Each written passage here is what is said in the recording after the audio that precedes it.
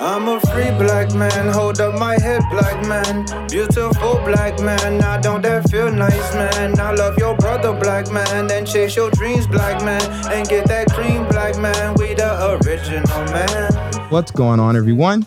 Welcome to another edition of Confessions of a Native Son. I'm your host, Mike Stedman, a Marine Corps veteran, entrepreneur, and aspiring author who enjoys thought-provoking and engaging dialogue about race, culture, and business. I've got some exciting news for you. I've decided to wrap up the initial Always Faithful series where I describe my experience as an African-American Marine infantry officer in the United States Marine Corps, following the publication of a controversial Marine Corps Time article by Colonel Thomas Hobbs, where he describes the racial bias towards Black and brown officers in the Marines. I decided to leverage my platform to share my experience. After releasing the first episode, I received countless phone calls and texts from Black and white Marine officers expressing their support and sharing similar observations and experiences. Generals and colonels began reaching out to me on social media, wanting to connect, and virtually overnight, it was as if my podcast found its audience. I tried to record part 2 on multiple occasions to no avail. I don't know if it was the pressure of knowing others were listening or not wanting to offend my peers. Either way, I couldn't find my voice. After several months, I've decided to reattack it with the support of fellow Marine and confidant Colonel Thomas Hobbs from episode 15. I called Colonel Hobbs for support up, and together we worked through part 2 and pick up where episode 13 left off, including my return from the rifle range, the social dynamics of life in an infantry battalion, and the friction I experienced with my company commander. This is the first of 4 to 5 final episodes of this season as we begin our slow march to close out season 1 of this podcast. This episode is a bit longer than anything else I've previously recorded, so kick back, strap in, and enjoy the ride. As always, I truly appreciate you for sharing your time with me, and I hope you enjoyed today's show. You start a business with him, you make commitments to him. We all can profit and win and reinvest with our friends. And circle back to the hood and teach them youngsters to do it. And we're live. What's up, everyone? Welcome to another edition of my show. Appreciate you all tuning in with me today. I got another very special guest. Actually got a return of a special guest, Colonel Thomas Hobbs. What's going on, sir? Hey, Mike. So good to be back. I really appreciate you inviting me back again. Yeah, man. It's a pleasure to have you here. And I'll tell y'all, this is why I had to bring Colonel Hobbs back on. I am on my march to close out season 1 of Confessions of a Native Son. When I initially started this podcast, my intent was to just do an episode every week talking about, books and literature and culture from the perspective of African-American male, Naval Academy graduate, Marine officer, and entrepreneur. So I want to talk about business. I want to talk about James Baldwin and Ralph Ellison. I want to talk about all this stuff. And one of the things that's happened over the course of this pandemic, over the course of this year, really, is just a lot more self-awareness. I was just talking with the sir about, understanding what your strengths and weaknesses are. And one of the things I found out about me is keeping up a content schedule of publishing every week is very difficult for me. So what I got to do is I got to get ahead of the curve and get out there and start batching content, because the way my mind works and the way my brain works, it's like I got to do a bunch of different stuff. And so in order to make it seem like there's a consistent flow, I just need to get out ahead of it and record a bunch of episodes. And so what I'm going to do is I need to get through Always Faithful and close it out, because I told my girlfriend that I was closing season 1 of Native Son, which was going to be this episode, right? I just want to do one more episode. She's like, Mike, you cannot close out the season without finishing Always Faithful. And so I decided to get some support up, because I told the sir, when I started this podcast, I didn't think anybody was listening. It's just like you're like talking into a mic. Then all of a sudden, like the downloads started to creep up, and there's actually a lot of people listening because people message me, they shoot me messages and all this kind of stuff. And what I found was when I tried to record part 2 of Always Faithful, when I, returned back to 1st Battalion 8th Marines after getting shipped to the rifle range, it was just hard for me to do that episode. And I don't know if I was like having podcast block or something, but I tried to record that episode like 5 or 6 times until I finally gave up and was like, look, I just got to keep pushing with the show. So what we're doing a slow grind. We're going to march to the end of this season, right? We're going to close out Always Faithful. We're going to do another monologue show with yours truly. And then I'm going to bring the team on and just close it out in style. But before we can do that, we gotta end the story. I don't know if there's ever really an end to the story, because I'm still out here, but I thought it would be fair. I thought it wouldn't be fair to the listeners, and especially those who came on the platform, without wrapping this part of my life up for you all. So I'm super excited to have the sir here. If you're a Marine, you know about Support Up. right? Sometimes we can't do everything ourselves, and we need some help. We need some uplift. And I'll tell you, I had a listener to this show reach out to me and say, "Hey, Mike, I heard you were struggling with Always Faithful. It might help you to have somebody, speak through the stuff with you."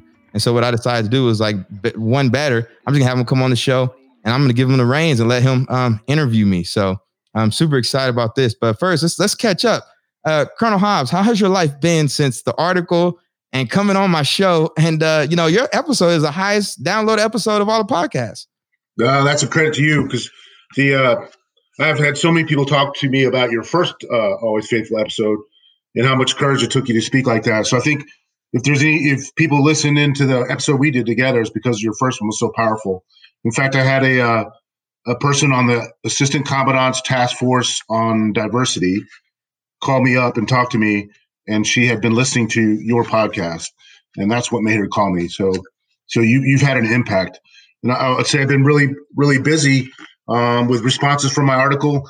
And I'll say that there's been a couple people that have called wanting to become anti-racist, but I've had more phone calls from people, or more emails from people that have been resisting, I think. And it's almost the point where I think it's willful ignorance. They just don't want to see how rigged the system is. I think it's been exhausting, and I know you feel it too, to try to keep explaining over and over to people that seem to be unwilling to want to hear. That's been the hardest part for me, to keep going when there's so much pushback, I guess. Yeah, for me, I don't even try to explain, right? I just come on my platform and I speak my truth. I share my opinions. I share my lived experiences. And like I said with Yoshi, man, writing a Facebook comment, doing all that kind of stuff, sending out a tweet, that's lazy. Writing an article like you love. I mean, when was the last time somebody sat down and wrote something? I'm trying to write this book. You know how hard it is? How hard it is to write an essay, right? It's lazy to do anything else, right? So for me to come on my podcast and just talk like this, or you write that article, we are stepping out, in a new light. And one of the things we talked about too is, I'll tell you, like, all the love for the show it's not all love. Some people feel some kind of way about my podcast. I think it bothers them because I think I make a lot of people feel uncomfortable, potentially. Maybe that's what it is, because I think for the longest time, and this is why I do any venture I do, right? I do something because I see a problem that is not getting addressed.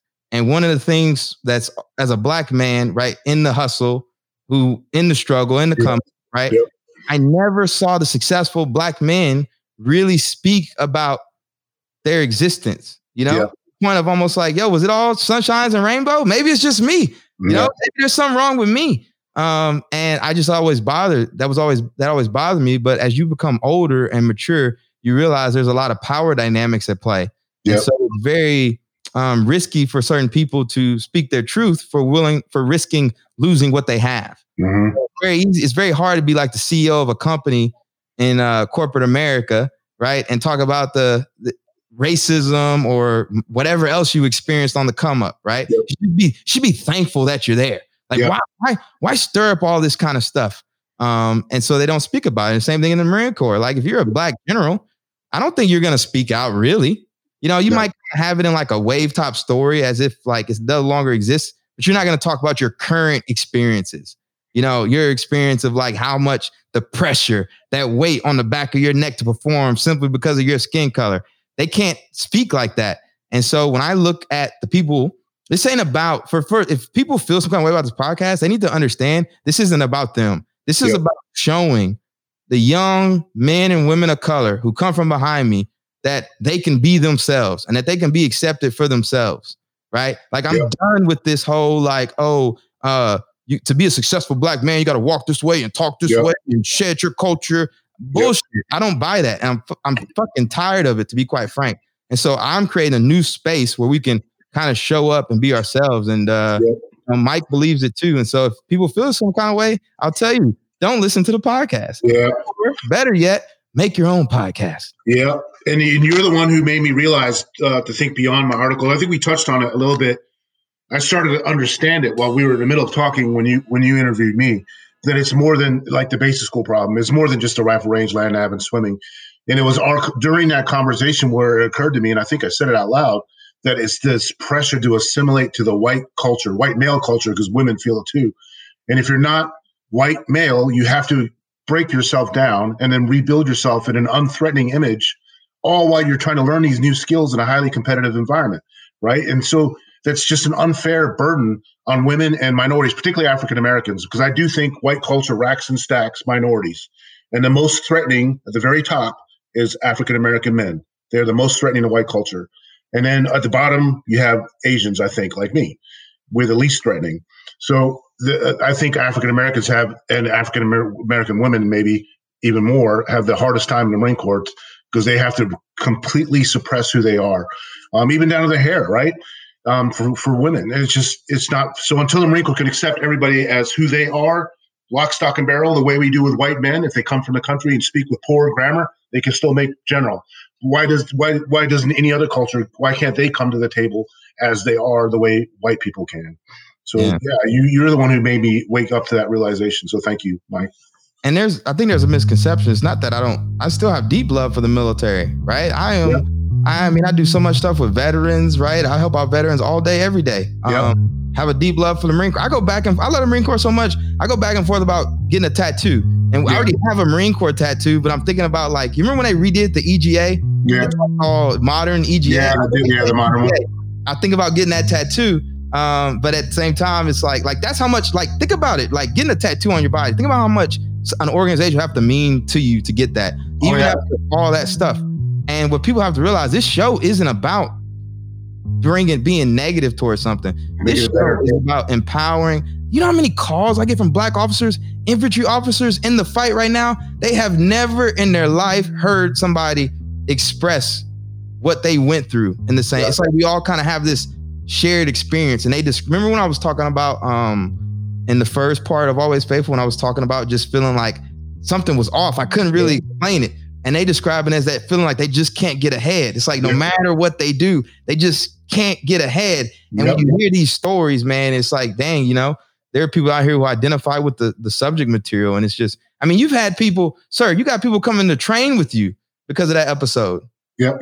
I got 3 because of you and allowing me to talk and put my email out there. I got 3 lieutenants coming to stay with me before they check into TBS. And we're going to do exactly what we said.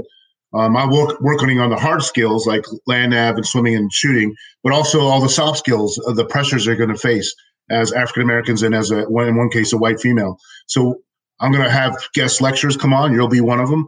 And you're going to talk to them about what it's like. So they're armed before they go in about what to expect. So they're not just caught completely ambushed when they walk in the door. And as they're surrounded by Fox News and all this stuff, they need to go in armed. So that's what we'll do. Soft skills and hard skills. And it's like, man, I roll with a bunch of black infantry officers, right? Best friends, like really, really high performers, man. And it's both very hard for us to even consider recommending a talented black male. Yep. We're not even getting the females trying to attempt, but a black male going infantry. And we all agree, like, it's very hard for us to push somebody down that pathway. So it's like, it's a sense of like power. Like, don't you think we should be the ones speaking for like what we're sending people into? And it's this perception that like, we should be the biggest champions out there. Like, you should be recruiting more people to go to, but you don't know the hell we had to go through to get everything we got. And so that makes it very hard for me. So when you hear this story, right, and I say like, hey, I wouldn't recommend a young black talented Marine or candidate go infantry. This is why. And as you hear my story, you'll get a better understanding of why that's hard. Because I think, again, people get so used to seeing the success, and when we get there and we arrive at that pinnacle, some of us are just exhausted. I know when by the time I had picked up, captain and first lieutenant, whatever, and I kind of not left that behind, but was moving forward, it was just draining to kind of have that go back there. So I kept it moving, right? The young lieutenants, they kind of knew about stuff that happened, but they didn't really know the details. And I never took the time to explain it. And so like, that's really why. Yeah. And I'll say that, and so to keep in the theme of that, we're not trying to bash the Marine Corps and we're trying to make the Marine Corps better. Diversity makes organizations better, but it has to be diversity with inclusion, right? So if you look at the enlisted population, we're overrepresented by African Americans. When you look at the officer population, we're underrepresented by almost half, right? So we're not inclusive at the ranks that make policy, right? But when you think about what creativity is and being successful against a competitor, whether it's the business world or in combat, and our competitors now in combat, when we talk about China and Russia, have equal technological capabilities and as much industrial strength then how do you beat somebody that has the same level of tangible power? Well, you beat them with creativity, right? So what is creativity? It's taking things, breaking them down to component parts, and then putting them together in new and unheard of ways. So when you look at a diverse population, you're taking all these component parts from diverse cultures, diverse backgrounds, diverse perspectives, and then putting them together in new ways. And that is you can create something new, right? But if all the policymakers are white males and they all come from the same segment of the population, how many times can you break down what makes them into new and unheard of ways into something new? It's already been done.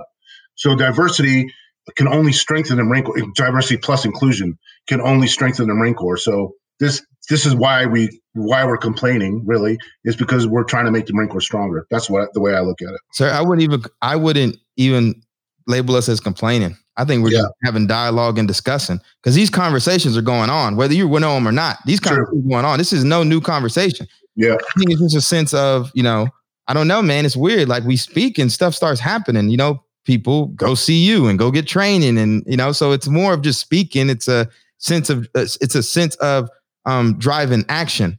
Yeah. And one of the things I'll tell y'all, like, this ain't like, I use the Marine Corps as an example, but the whole system, like, what we got to look at as people for Black, I'm talking about, let's talk Black people specifically, African Americans, Native sons. And Sir just came on and we had a deep discussion about it.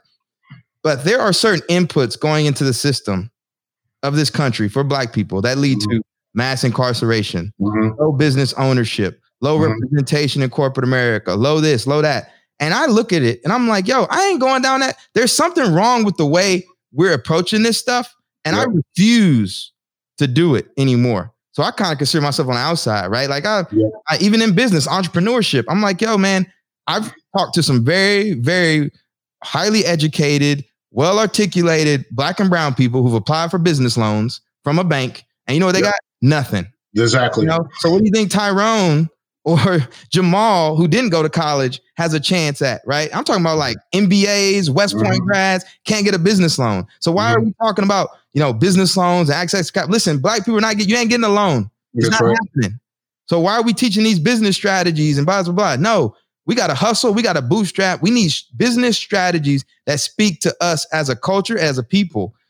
That's where I'm at right now. I'm trying to win. And what I'm telling you is the way we're currently doing things, we can't win in mass. Only one of us will make it through. And that's bothersome to me. So that's why I do this show, is to articulate those thoughts. And the Marine Corps is just one of many examples, right? Yes. I'm telling you, the inputs that they're putting in to recruit and retain Black infantry officers is poor. It ain't innovative and it's not right? You're still trying to do it through the old model.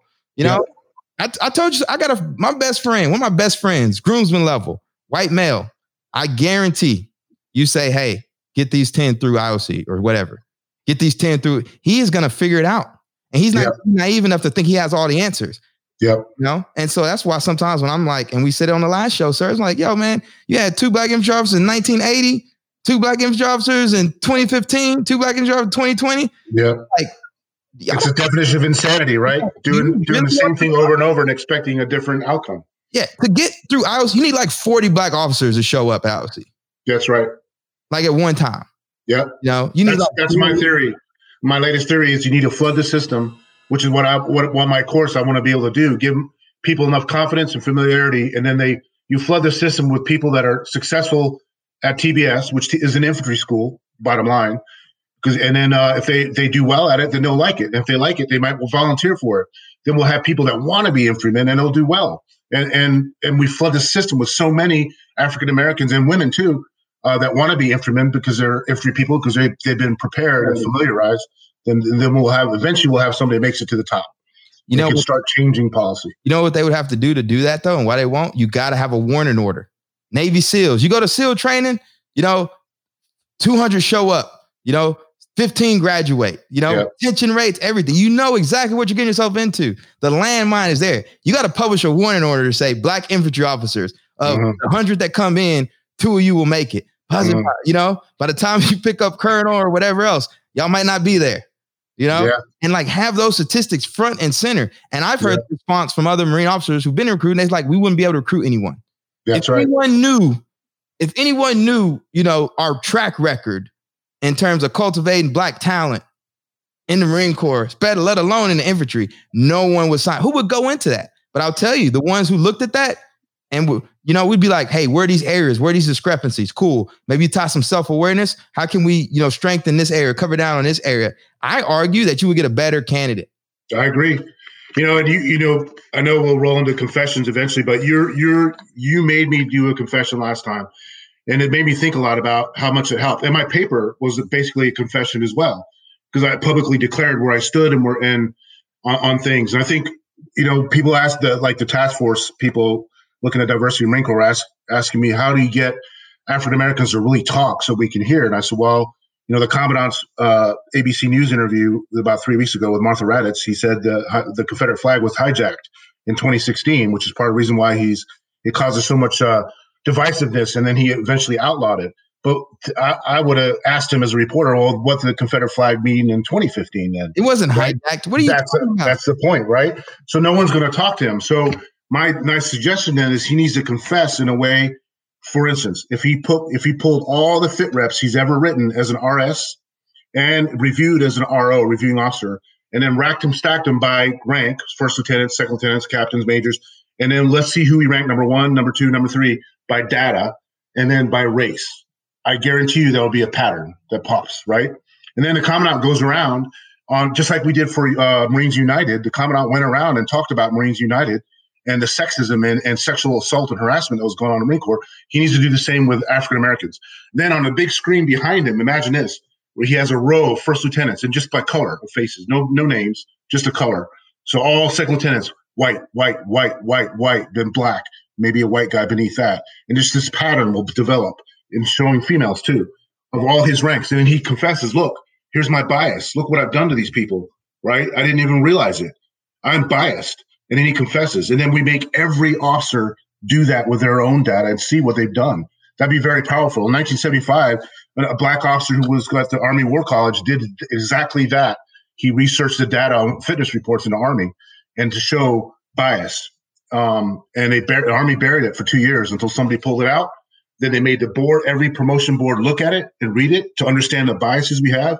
And as a result of that, Colin Powell was promoted to general eventually. So that would be very powerful. The power of confession is it allows people to trust you. And right now, no one trusts the leadership of the Marine Corps when it comes to race because we haven't walked the walk. Yeah, not just the Marine Corps, Corporate America. Yep. Corporate America is guilty of it. These nonprofit boards are guilty of it. And I would take it a step further. Let us know the rankings of black officers at the basic school. How many black officers fall in the bottom third collectively? I'll go even deeper. Black female officers. Could you imagine publishing the data for a black female when you're trying to recruit her in the Marine Corps? Yeah. I know. And then, but we have that data. It exists. Now make it public. Make it public. Show people the success rate of black female. I want to know how many don't make it. I want to know how many don't get out of TBS. I'm telling you, there are people who, I said this, they are in hiding right now because they were destroyed. Black and brown people literally destroyed. Okay. And again, it's a landmine, and you'd like to think you know what you're getting yourself into, but the reality is that some people didn't. Like, you don't know what you don't know, just like entrepreneurship. Like, you have this idea, but until you're in the cut, it's a whole different beast. And I'll say this too, sir. A lot of people think they know us. Like, you don't really know us. You know anything about me? You know what my mom is? Come on, my middle name? You don't know. I know we like to say the friend term and stuff, but I have friends. Friends are the ones that you can have conversation with. I've been having conversations with them for years. Which is why, regardless, I get on here and we talk about this stuff, the first ones to support anything I do. So when people are throwing out friends to your friends of color, right? Have you been over their house? Have you met their mom? Have you met their family? Have you even had them over for dinner? Have you had them over for dinner? Have you supported them? Really, like let's get past this passive friend, because friend means something different to me than it does to you all out there. And so real friends can have the hard conversations, but in order to have that, you have to be in. And I think a lot of times right now with, like, sir, your article, even this podcast, people on the outside looking in. It's like, oh, I know Mike, man. Let me reach out to him. It's like, no, man, listen, if you want to talk to me about this stuff, come on the podcast. I got other stuff I'm doing. I'm trying to uplift young men and women of color in Newark. That's my main gut. That's my main job. This is legacy work right here. Yeah. When my kids pick this up and they're like, man, I wonder how Mike was, man, or when they're up against the cut. You know, I want them to have I don't want people to guess how I think or how I am. When I take a job, consulting gig, whatever, I go speak publicly. I want people to know exactly who they are and what they're getting. Yeah. And this platform allows me to do that. So that's why I do what I do. It's interesting that you said you've had friends call you, because I haven't had actual friends call me, real friends that I grew up with in the Marine Corps, that I taught together with, that I led together with my white friends. And some of them are generals now. Not a single one has contacted me about that paper. It's interesting. This is it. This is another reason why, sir. Viola Davis, right? Very actor. Yeah. Emmy winning. Did she win an Oscar? I think she won an Oscar for The Help. For Hidden Figures, wasn't it? It was The Help. The Help. That's right. She won an Oscar for The Help. She came out in Vanity Fair and said she regretted doing the movie. Yep. Because the character that she played was created in a way to make white audience feel comfortable. That's right. You know, so people walk away from that movie feeling, you know, good and powerful and whatever. Mm-hmm. Not necessarily white people, just in like a feel good movie. But the character was portrayed in a way that made white people feel comfortable. Very rarely do you have the black character that makes them feel uncomfortable. Mm-hmm. You know? And I kind of feel like with me being very socially driven, being able to reach out and touch young black and brown kids in the inner city and still having my thoughts and thinking the way I do, I think it makes people feel slightly uncomfortable. But it goes back to invisibility. You guys don't see us. You don't know us. You don't really know. You know, you think you know, but you don't. You know, take some time to get to know somebody. Spend some time, conversate, pick up the phone, call them, go see them. You know, not comment on Facebook and follow their social media and like, oh my God, I know. No, it doesn't work that way. Go see them. Go visit them. Yeah. Go visit their grandma. Go eat at their house. Yeah. Then you can talk about maybe you know somebody. But then I'm like, if you haven't talked to people in years, man, don't even bother. That's right. But man, that's good. See, this is why I like having a sir on, because we can just chop it up. But the reason I had to bring him on, listen, we're gonna get through Always Faithful. I'm committed to doing it, and the sir is here to help me. And so let's keep this show rolling. And we're gonna go ahead and jump right into the first part, which we got to give our confessions. All right. And just to let you know where I stand in terms of the Marine Corps and how much I want to be an infantry officer, for anybody that knows me, you know how much I love boxing.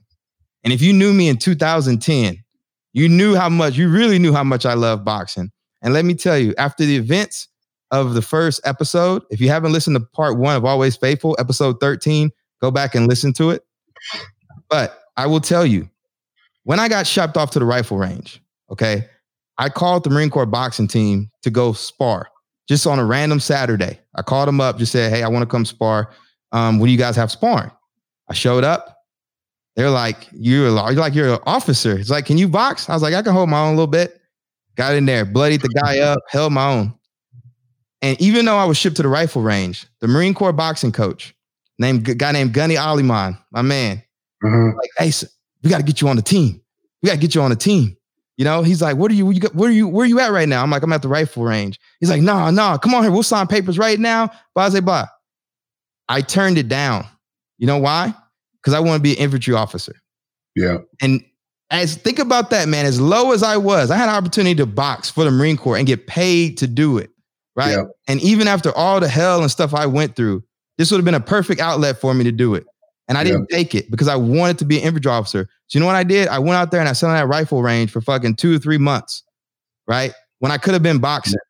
And everyone knows how much I love boxing if you know me personally. So when I come in this stuff I'm talking about, right? That's how much I wanted to succeed. That's how much I wanted to be an infantry officer, that I turned down my life's passion for the opportunity to lead. Yeah. Be a part of the culture, even though the culture didn't really want me. Yep. That's my confession. What about yours, sir?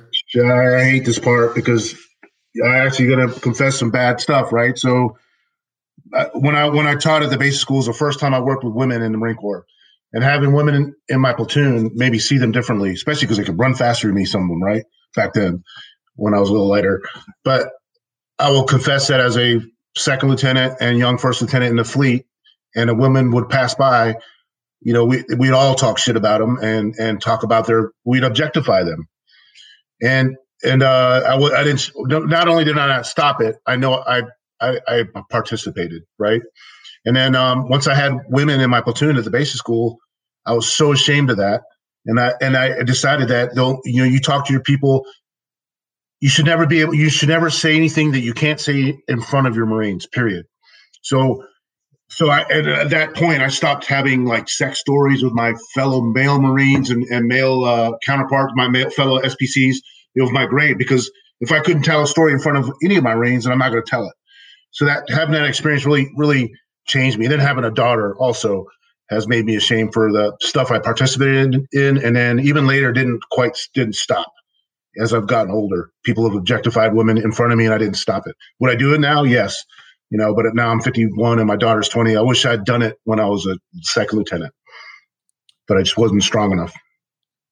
In the words of Muhammad Ali, sir, a man who views the world at 50, the same like he did at 20, has wasted 30 years of his life. That's right. I know that quote.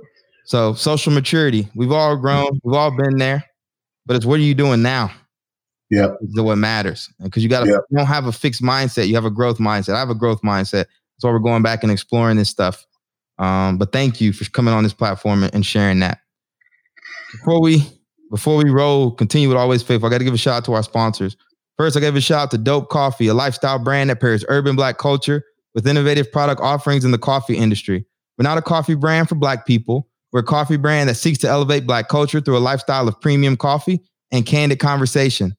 Next, we give a shout out to my brand, the one and only Ironbound Boxing, a fitness brand that utilizes the wellness benefits of boxing to transform communities, individuals, and corporate teams, helping them thrive and realize their fullest potential.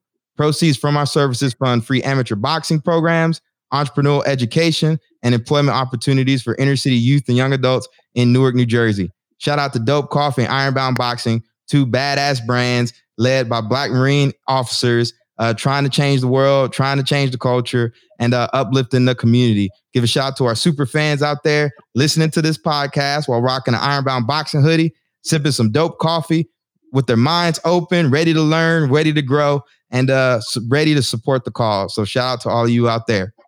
All right, let's pick up the theme of today's show. Always Faithful, Part 2, the workup. Yeah. So when we stopped the conversation last time, you had just been taken to the rifle range. And just to do a review, after you had graduated from the Naval Academy, you wanted to separate yourself from the group and kind of make it on your own. So you decided to go to TBS earlier than all your classmates, but you did take some leave in between Naval Academy and checking into TBS. And it's just a weird story how you were out there on the beach, and you pick up that football that the little kid was playing with, and you play toss with that kid. And then the kid's father walks up, and it turns out to be your future battalion commander who had not checked in yet to 1-8, right? Yep. So you met your future battalion commander. He wasn't going to show up on the scene anytime soon, but it's just weird how it came back to help you later. So, you go to 1-8, you're given a test, an infantry test, skills test by your battalion commander, a former IOC instructor who I know personally, and I would like to believe that he would have used that test to develop you once he sees the weaknesses in his lieutenants, but that doesn't seem like that's how he used the test, because he told you all that you all failed. But you didn't know what that meant. Then you met your platoon. You introduced yourself as your new platoon commander. I remember that myself specifically when it happened to me, and it was such a nerve-wracking, scary experience, right? To suddenly see Marines that you only theoretically thought about at the basic school now they're in front of you, and they all have individual names and individual faces, and you're in charge of them. So you went through that difficulty and honor, right? And then the next day or the day after that, you go to your hail and farewell, which is an hour and a half away, which is also a PME, right? But you knew you were going to get hailed there as a new battalion lieutenant. So, you get in a car with somebody else and you drive there to the PME, and you go to the head real quick, and you come out, and there is the XO waiting for you, and saying you're going to go to the rifle range and be a range officer out there. And I mean, it makes me want to cry when I even recounting it now, just how stunned you must have felt. And they wouldn't even let you say goodbye to your peers. And then you get escorted to the range like you're a criminal, and you get escorted to check into the rifle range. And then you trust the system so much that you even told that officer, here's my address and my phone number. in case anybody wants to check on me. And you meant that sincerely, and no one ever did. And you hit such a low, and you were so isolated, and no one checked on you. It's just terrible. And that's kind of where we left the story.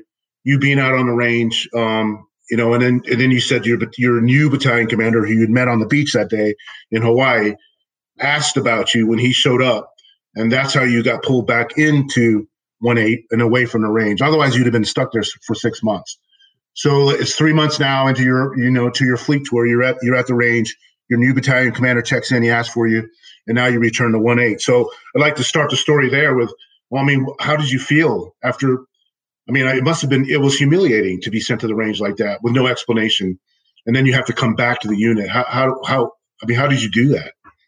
So you have a couple of events in your life that you really, really remember. And we talked about it. So it was like trauma, you know? So I remember, you know, my mom, when I found out my mom had a stroke, I grew up in a single parent home, and when I was at the Naval Academy, my mom had a stroke. And I just remember the world kind of shaking, you know, just kind of weird, this haziness where it wasn't there, right? I felt that experience. Second time I felt that was like when I went through my first breakup. You know, it's like that first love, you know, that kind of experience. Mm-hmm. Yeah. You know, it's like, what is going on right now? It just feels weird. You're shocked almost. The third time that happened was when that battalion XO told me I was going to the rifle range, and he pulled me out the bathroom. I'm telling you, I walked out of the bathroom and he was there, and I was like, wait, what's going on right now? This can't be happening. Yeah. And you talked, you know, I was in shock. I don't know, but it just was like one of those traumatic events. But I will tell you, man, it's like, even in the midst of this pandemic, right? People say like, yo, Mike, how is it you're able to do so much and whatever? I'm like, sir, man, you ain't got to worry about me. I've been through stuff. I've been alone, you know? Yeah. That was one of those times of like a low. It's not the lowest. Afghanistan will probably be the lowest. But that was one of those times. But I don't know, man. I'm just built different. I can't explain it. Like, it was low and it sucked, but it's just like, what do you do? You know, and I won't lie to y'all, man. When I chose to live by myself, right? Because, you know, coming from the academy and freaking sleeping in a room with 8 dudes at IOC, I was just like, man, I kind of need my own space, my own time. But to be out there in that apartment, in that island by myself, with those thoughts, man. Works 8 miles to the grocery store. Yeah, to stop and not let your mind go in a dark place. Yeah. You know, it was like a mental battle, you know, just laying out there every night and just trying not to, because it sucked. Because when I checked in, I had to get up at like, that happened. They were like, yeah, check in tomorrow at 4:00 in the morning. That's right. You know, it was real. There's no way around it, but it just sucked it up. But I will tell you this, I stayed in shape. And that's one thing I'm proud of myself for, because even in the lows, I was running. I don't know, man. I was just entertaining myself, just doing my best, you know, trying to make the most of it. I met some mentors out there that were just knew something was off. They're like, why is there a black second lieutenant infantry officer? You know, pulled me under his wing and kind of mentor me. It's like in life, you have these guides, right?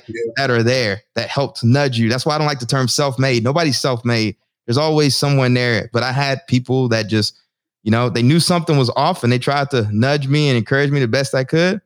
But when I got back to 1-8, man, and I found out I was going to platoon, I walked in my apartment. I swear to God, I fell to my knees and I kissed the ground because I was so fucking thankful I was getting a platoon. You know, that's how it felt. That's the emotion. That speaks volumes about your personality, though, because I'm the type of guy that resents and needs. And I'm very self-centered, and I need like vindication all the time. And I don't know if it's a factor of my privilege, the way I grew up, but man, if I had been humiliated like that, it'd be very, very hard for me to have the grace that you had, and to number one, immediately be thankful. That speaks so much about you, Mike. I think for me, it was just a sense of like, I saw the dream going away and I thought it would never happen. And then when I found out that because I felt like you gotta understand, the Naval Academy guy, man, for us going Marine Corps, getting our first choice, man, I felt like an NFL number one draft. Mm-hmm. That's how it felt like, right? I felt like I was living a dream, and to have that taken away the way it was, you know, I thought I lost it. And then to get an opportunity to do it again, man, I was just so thankful. And it just was like, I didn't let it break me. I almost broke me, but I didn't let it break me. Yeah, you're tough. You're tough. But so, I mean, like, what was the first day like? You walk back in, everybody knows you've been at the range. You're about to work up to go to Afghanistan. You got a brand new battalion commander that sought you out. I mean, did you speak to him? I did. He called me in his office. I told you on the last episode of the first episode, obviously, he called me in his office, said, what happened to you shouldn't have happened to you. Yeah. And I just remember my tears, bloodshot and red, and, tears come. I'm a grown man. I'm like 23 at this point, but just the anger and the rage. But he's like, he gave me an IOC company commander. They're going to break me in, boy. But I mean, in his defense, though, he probably thought it was the right thing to do. Sometimes Marine Corps personalities just don't match, but matched up my company commander.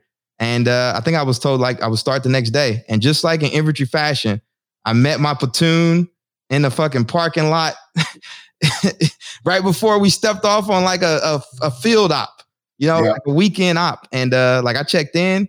I didn't have a platoon sergeant. It was like some Lance Corporal.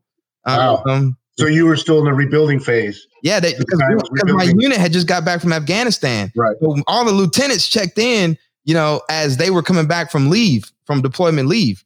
Right. So, we had all those experiences like, are the Marines going to salute us or what? And they see a bunch of boots walking up. Of course, they didn't salute. They just walked by. So I was in around that time. And so, that was when I got tested. I got tested right as they were coming off of leave. And so I went away. And so when I came back, it was like, battalions changing, people are at school, still waiting on people. So I got briefed by my platoon, met my company commander, told me my platoon sergeant was a Lance Corporal for now. And that was that. We were going off to the field. And so met my platoon in the parking lot as we waiting outside the armory.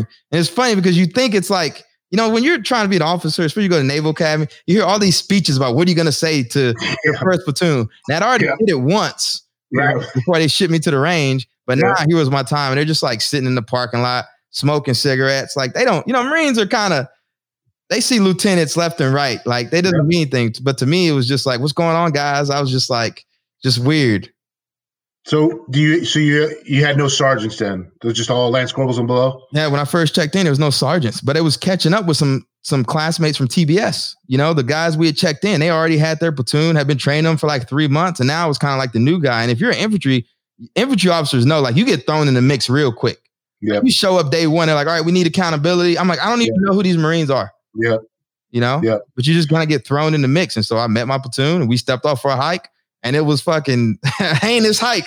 Marines falling out left and right. And I'm just like around. I'm like, yo, this is different than IOC. Like, you're the instructors now. It's like being a platoon commander is like, there's just no oversight, really, when you think about it. It's like they're very independent. And that was I remember that feeling. That was weird. Like, no more instructors, no more. It's just kind of like us. Marines falling out. Corpsman, get the corpsman out.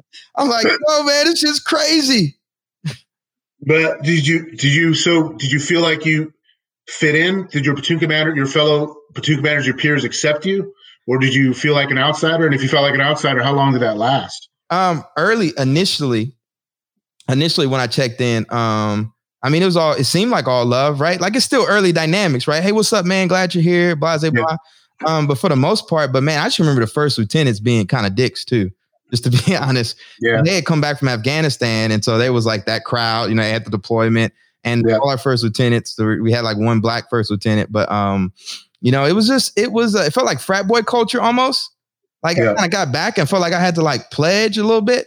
Mm-hmm. And you're kind of going through that process, but I still didn't necessarily feel in because I was embarrassed about what happened. So I knew everyone would knew I was like at the rifle range, and now I was like the stigma.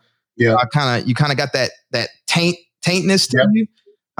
And so I was like really uncomfortable around that. And so especially when like, after you check in, you meet the LPOP, right? And all that kind of stuff. And they're like, yeah, we're going to go to this bar or whatever. And going to hang out. But I didn't necessarily feel like the most comfortable, honestly. I felt ashamed, right? Yeah. I still felt like, you're just trying to play it like it's cool. But like deep down that you're kind of, and you just, I don't know, man, it's just embarrassed.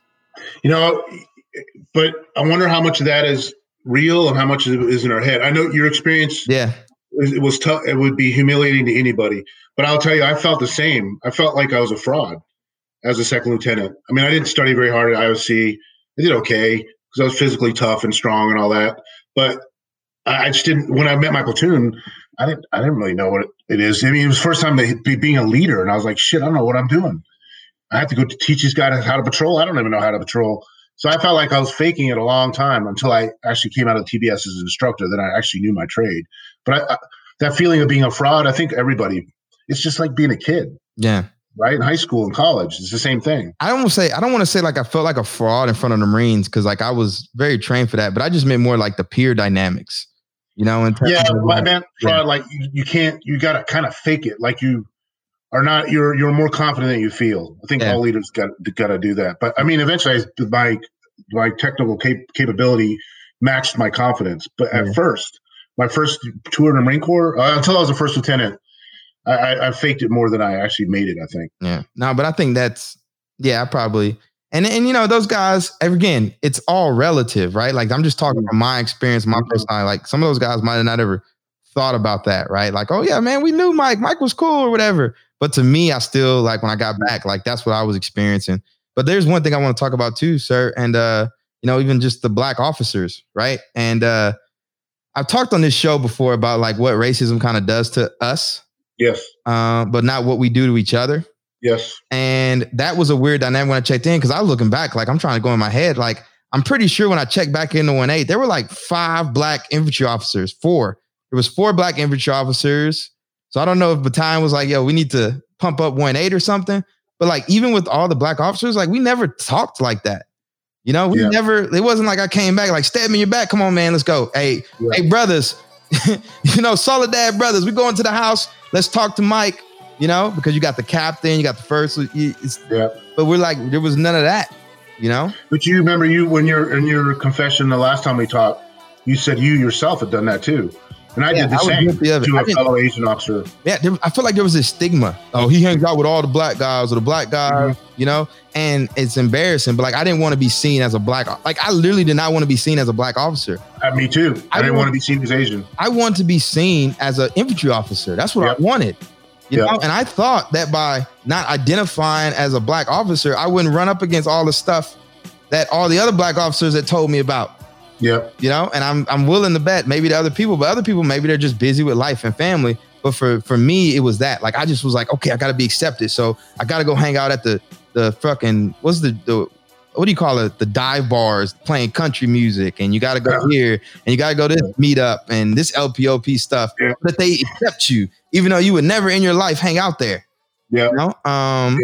But I thought that's what I had to do to be kind of accepted. And so coming back into battalion, getting around the social dynamics. God, I know exactly what you're saying. You know how many Irish bars I've been to, which I'd never walk into now. Yeah. But I was the only brown person in the bar, but I was trying to fit in with my peers. Right. But it was crazy. For us to have these black officers there, I think there was like a black intel guy. Like what's the billet for intel?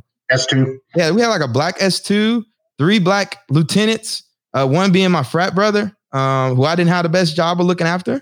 You know, I should have been defending him when I was in the room and people were going in. But it's just like, you already got your own stuff at the time. You know, like, I don't need any more negative attention. Yeah. And then we had another black captain kind of check in. But like, man, I think about, damn, man, if I would have came back, I wish somebody would like, I just needed some love, man. I just needed some love. Like, we got this, brother. You good? Hey, this is what we're going to do. Yeah. Now, I would like, my old lieutenants probably wouldn't say I was, but I would like to believe, I used to have Charlie 1-8 as a captain, that I would have welcomed you with love and made you feel part of the family. Maybe, you know, that hindsight's, you know, I'm probably remembering things different than really happened. You could probably interview old lieutenants and say it wasn't like that. But did you ever get that sense of belonging from your leader? I think he tried. I think he really did try. But I think the personality profiles of like a white captain, infantry, like you got to understand, it's just like, it was, here's the best way I describe it, right? Initially, I could never understood why we could never get along. What was different about us? I could just never see the world in his light, you know? And it's like a dress, right? If you go out, right? I got on like a polo shirt or something, or like a t-shirt, you know, some jeans, a nice pair of kicks.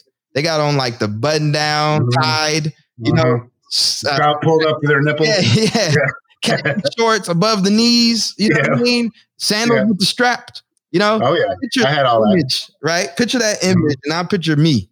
Yeah, and it's just like 2 different things. And I think he tried, but again, it goes this sense of like, I don't know, man. I think sometimes when people try to get comfortable with black people, they not like force themselves, but it's almost this sense of like, how do I describe it? It's like, you know, you can just tell when someone is comfortable around black people. They don't have to tell you that like they know black people. Like, hey, what's like my man Kilo, who I interviewed for the show. The minute I saw him, I could just, oh, what's up, man? What's up? You know? But for the company commander, I think it was just like, just awkward. He was just kind of awkward.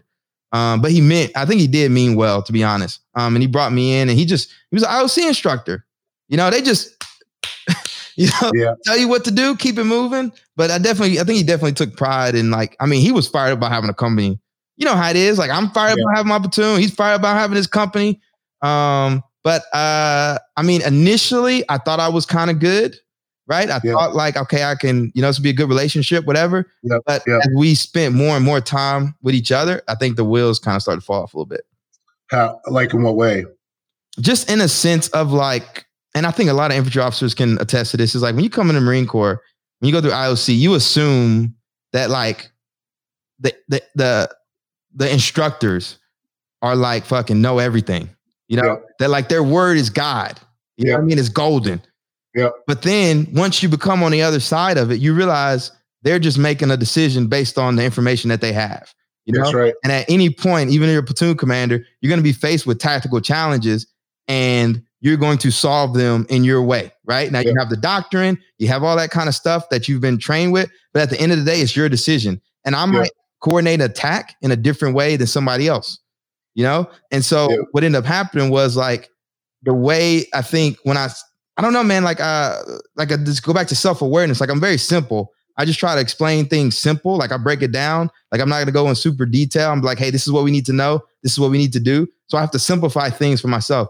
But I started to notice, at least in my opinion, that he was just very, the tactical, tactical infantry officers, they get down in the dirt with their, their compasses and get the right azimuths. You know what I mean? They're like really, really into it. And I didn't always agree with his decisions tactically. Yeah. And I started to be like, man, are we overthinking this? Is this like overcomplicated or whatever? And so I would kind of make a decision and it would cause friction. Yeah. Did you know him well? Like, so to me, the definition of an intent, commander's intent is not paragraph 3 alpha of a operations order, right? Which is limited in time and duration. Real intent is knowing your boss the way you would know your own parents, because we know what our mom and dad would want us to do in a given situation or what they would do in a given situation, right? So to me, a good leader is able to compress what would take us 10 years of life with our parents into like 6 months before you deploy, which means they have to be completely as possible, transparent and genuine and familiar and really, really teach you. So you start to understand how they think. Now, you may not always agree with their decisions, but you would know in a situation what your company commander would want you to do. That's how you flatten the time cycle, right? Decision cycle. So there's a lot in that question. So one, I mean, was he that way to you? It sounds like he's more of an automaton mechanical guy, at least what I'm picking up. But the other hand too, if you can't be yourself because of your race, right? Then how can you ever really know each other? Then how can you ever have that implicit communication, which our way of fighting wants us to strive for? All right, I'll tell you this. I think as a young lieutenant, especially up against coming in, I think I was intimidated by him. I think let me take it back to like the Naval Academy, right? I go to the Naval Academy, and it was the first time in my life I ever saw a student challenge a professor. Yeah. Like this professor's got like a PhD, been teaching at the academy for 20 years. He put up on the board. I'm assuming it's right. Then you got this midshipman who's like, hey, sir, that's wrong. I never seen somebody get challenged like that. And correct a professor. This is like a midshipman, and the midshipman was right. So, you come in the Marine Corps and all these guys, I told that sir to go fuck himself. I told him, I never could believe that. I'm like, bullshit. You told a captain to go fuck himself? Really? But it comes from a competency. See, you can get away with that stuff if you're a high performer and you're really competent, And you're white or not black. And yeah, I would assume, Yep. I'm telling you. Because you can push back. You're like, no, sir, it's wrong. And the reason I can say that now is because that was my first company commander at the time. After having 3 company commanders, I had another platoon and weapons platoon.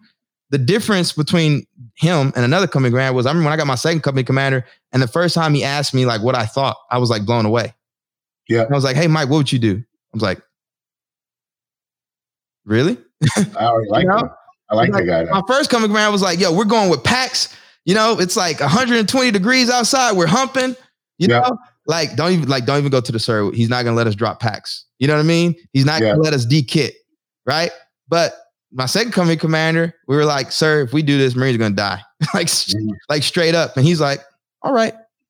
You know, and that was just mind blowing for me. So that's like contrasting the first one. I think the first one was like, yo, man, it's like his way, you know, and it was like doctrine.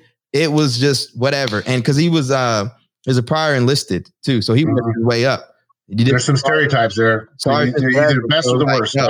I mean, I just seen lieutenants get eaten up trying to go up against them. Yeah. It's like you already knew. So you kind of knew what he was going to do, but he was just relentless. Did you learn from him? I learned what not to do, I think. Okay. You know, and your company commander. I think he tried. He tried. Yeah. I think in his way of teaching and stuff, he tried, but he wasn't what I needed, I think. And the best way, again, we're going to talk about this and when I get my second company commander, but my second company commander, man, I mean, he was the one that, went after Afghanistan, man. And, he was just like perfect for me. I can't describe it, but just everything, supervise, inspect what you inspect, but in a loving kind of like it was okay to fail. Yeah. I felt comfortable failing in front of them. Yeah. The first one, I didn't feel comfortable failing in front of. That's so interesting because what I do for my real life, my real job is training education study, and we're looking at training the standard. But the infantry community, and I am one, is the worst about failure.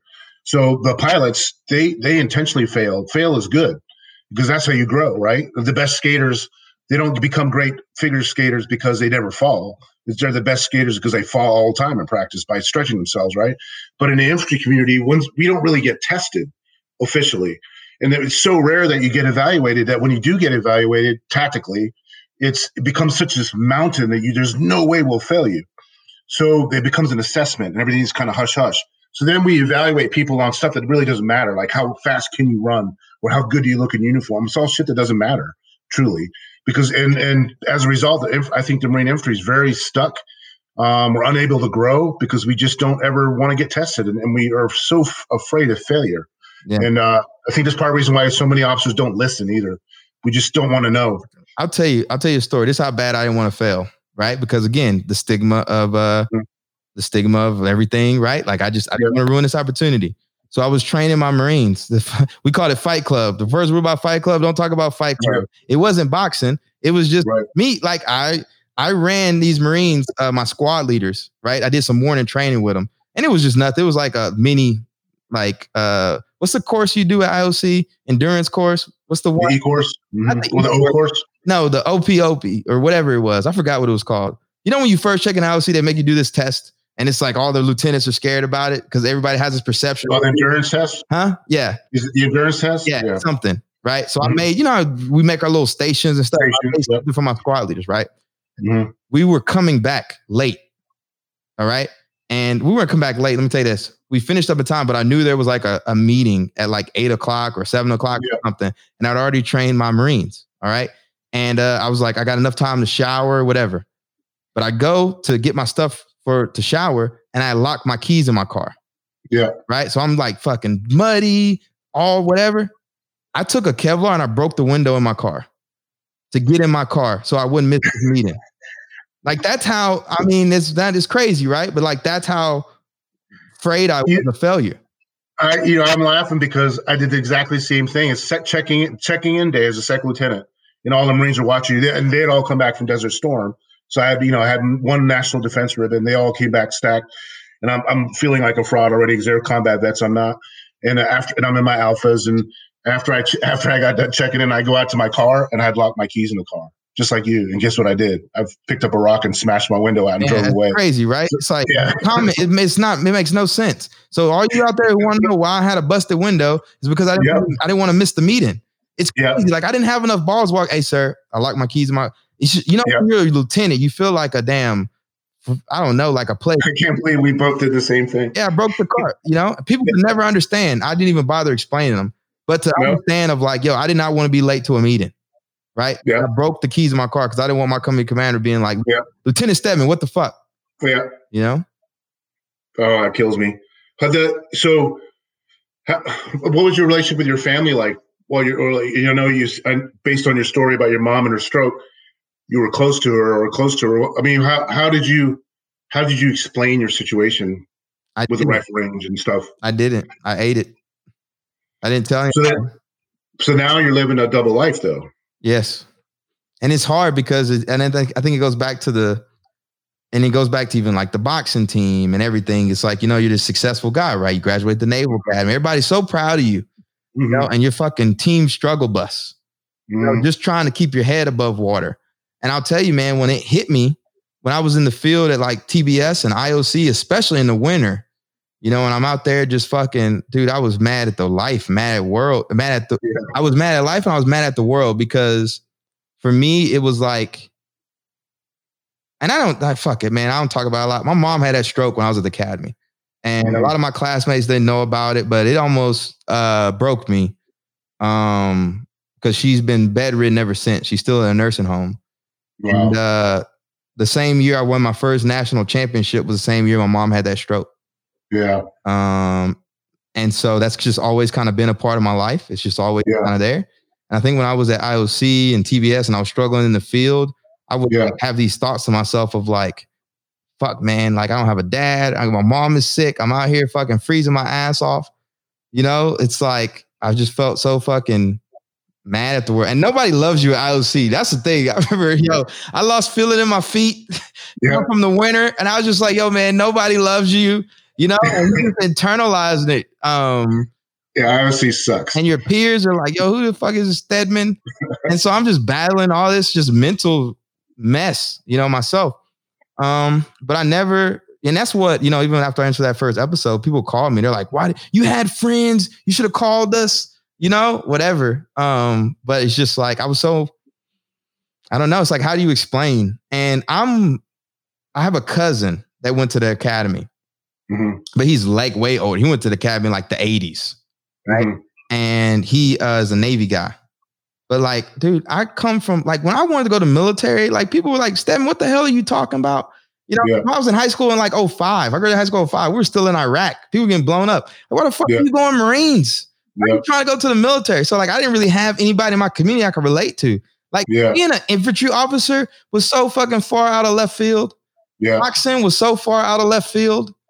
I didn't even have anybody to talk to about boxing. I called my frat brothers, So, no, man, it transformed itself into what became the Ronin, which we're going to talk about.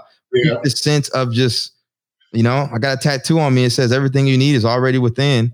And I just kind of keep to myself. And so, I think people see me, my personality, they think I'm this like extrovert, but deep down, I'm really this like introvert. Yeah. Well, have you ever reconciled that with your mom? Does she know?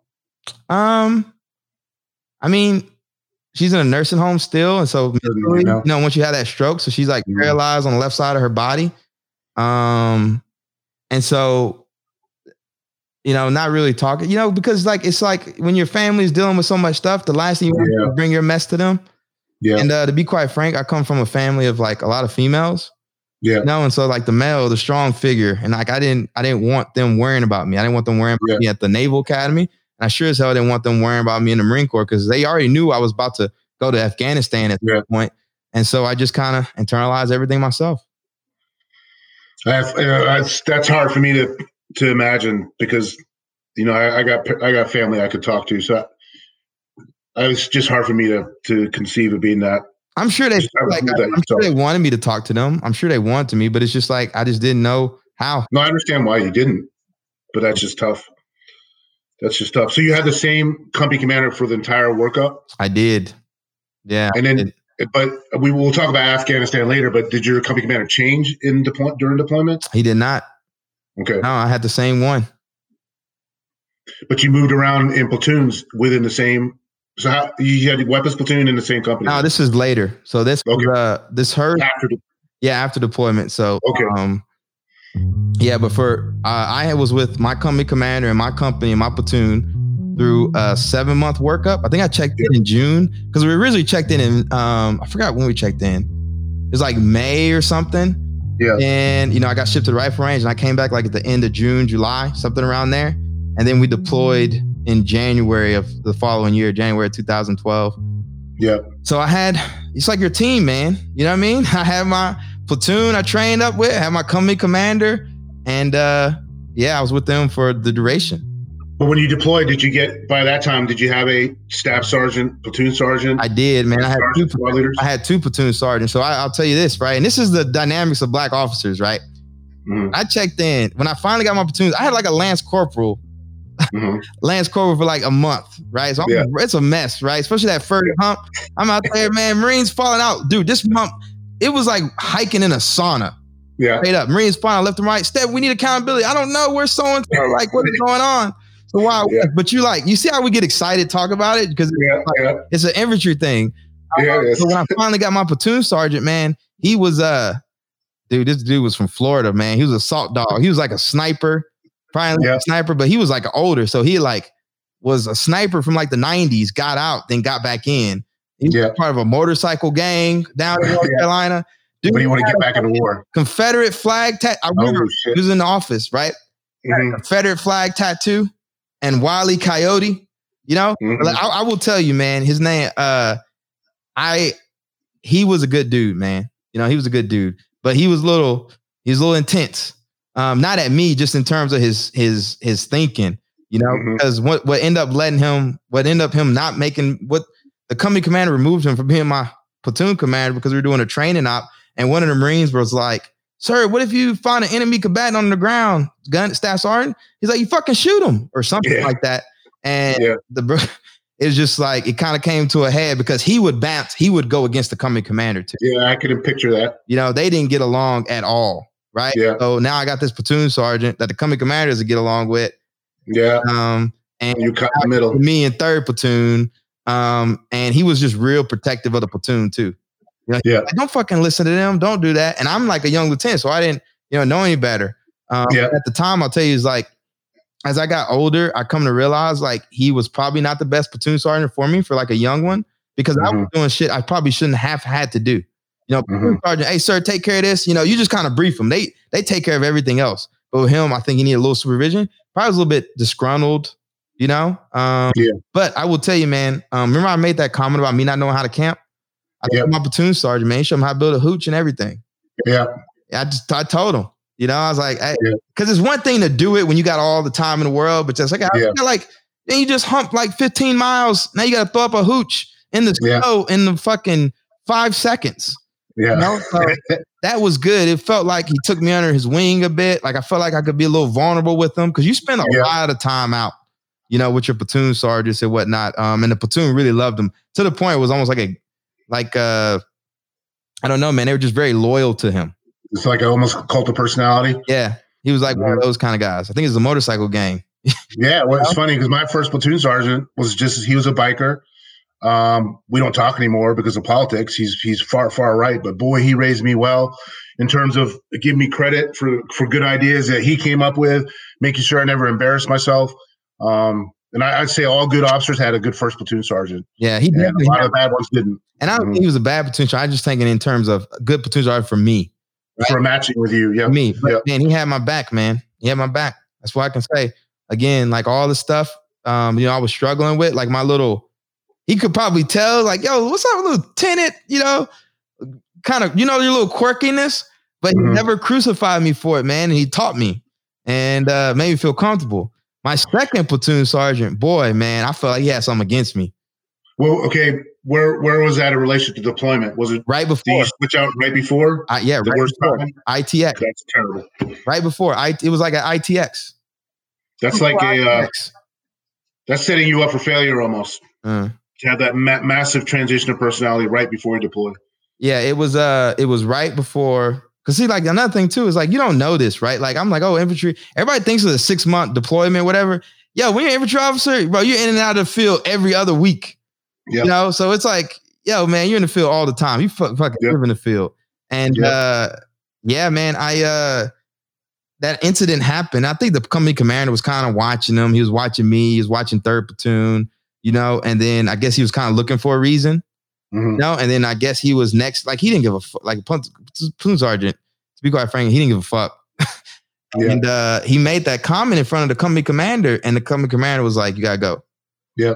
And he put this other guy in, and so we deployed, and there's this stuff is deep, man. I'll tell you as we continue with this story. But yeah, my new platoon sergeant came on board at right before ITX, and then I got him, and yeah, just trying to get used to him too. Dude, so now that you're more seasoned, when he came in, like when my first platoon sergeant, I was almost kind of following him around, and he led me. And then when I got my second one, by that time I had the horse underneath me, and I took a little more control. So did you feel the same way? So in other words, when you met your second platoon sergeant, were you setting the tone? Because I didn't set the tone on my first meeting. A little bit, but I still like the confidence, right? And the reason I know that because I know me post, like I was running myself ragged. Like it's like you had no balance. You know what I mean? Like I was trying to teach everything. All the classes, the Marines were like, yo, let me teach the classes. But, when you first get to the Marine Corps, you don't know, right? I'll give you another example. So, when you go to IOC and you go out to, what's the op? Mount Town? What's the last op at IOC? It's like the 3 weeks. Palm Fex, that's the name of it. You go to Palm Fex, right? And like the training at TBS and IOC is like fucking the Ritz-Carlton compared to what you get to train with the Marines. So even mentally for me, right, getting back to battalion and being like, yo, we got Mount this week. Where are we training? The barracks. What? Yeah. Marines are sleeping in there. Like, hey, barracks. I'm just like, this is what? Yeah. But you kind of get used to that. And then, early on, Marines are like, yes, sir, let us teach these classes. We're going to teach them the barracks. I'm like, I'm fucking tired of the barracks. Like, you're teaching it in so-and-so's barracks room and put it on the screen. But I mean, I was kind of coming in, but the reason I bring it up is because I was preparing lessons at night at home. Yeah. I was like, dude, I would be at work all day, go home, fucking knock out my 3-mile run, look at my notes for the following day. It's like you're just totally immersed in this infantry world. And I still hadn't cracked that yet. And our performance would be better after Afghanistan. I forgot my next platoon because, man, I was done at 4, right? Rain, sleet, hail, or snow, I was done at 4. Your performance starts going up, and it's like, what's going on here? Like, but you don't know, right? I still was intimidated by my company commander, man.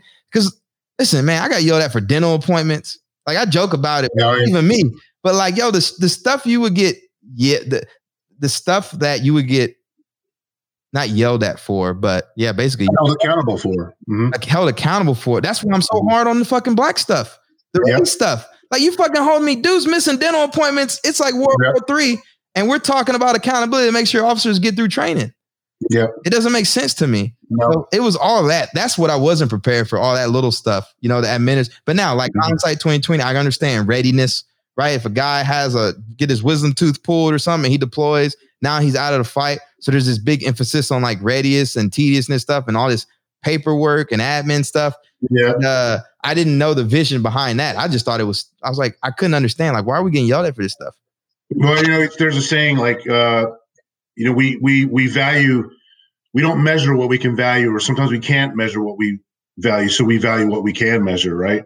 So when you think about what makes a unit really good, it's how everybody clicks and they work they put aside their differences and work towards a common goal because their leader has more gravitational pull, right, than there is forces pushing them apart. And that's a good leader when they can make Marines do things because they want to do it, not because you're forcing them, right? So how do you measure that? Well, it's really hard to measure. So what do we measure? PFT, who's got the best dental records, who's not missing appointments.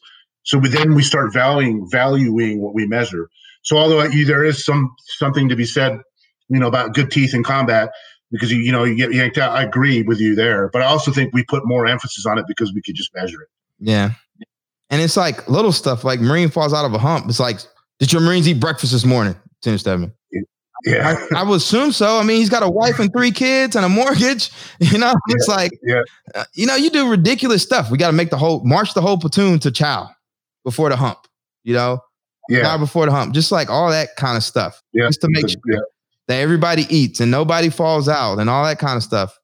One thing we didn't talk about, sir, too, was the ranking, and the power dynamic that plays. So you're talking about the ranking of formally on fit reps? No, in terms of like you and your peers. Like no matter what, somebody's getting ranked number 1 and somebody's getting ranked last in terms of platoon commanders.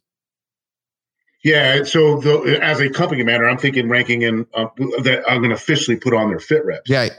Right. And in the old days, you'd literally put 1 of 4. Yeah. Nowadays, you do it through your scoring. You'll see who comes out on top. Yeah. So, and that leads to unhealthy competition, in my opinion, a lot of times. And was that your experience as well?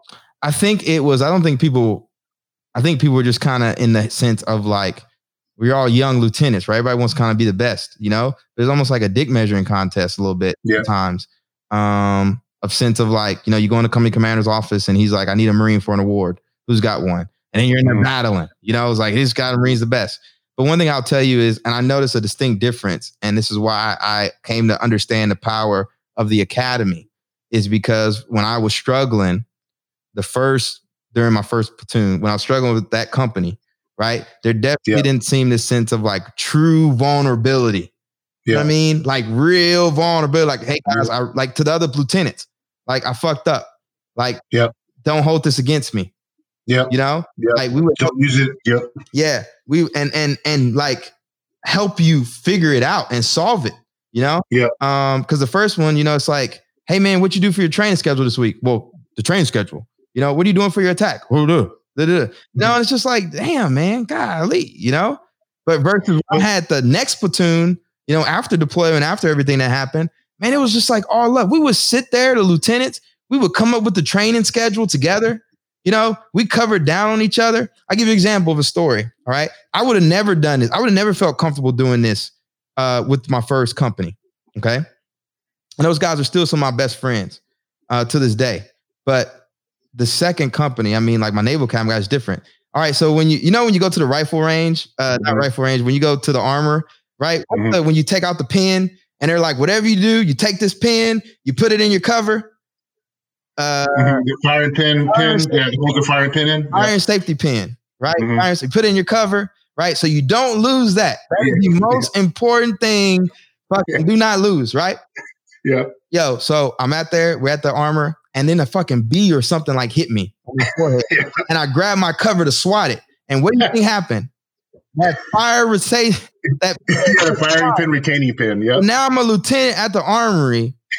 Lost his fire retaining pin. I'm like, oh my fucking God, bro. Yep. You know, but I went to my naval academy buddy, man. And he's like, are you serious? And he's like, all right.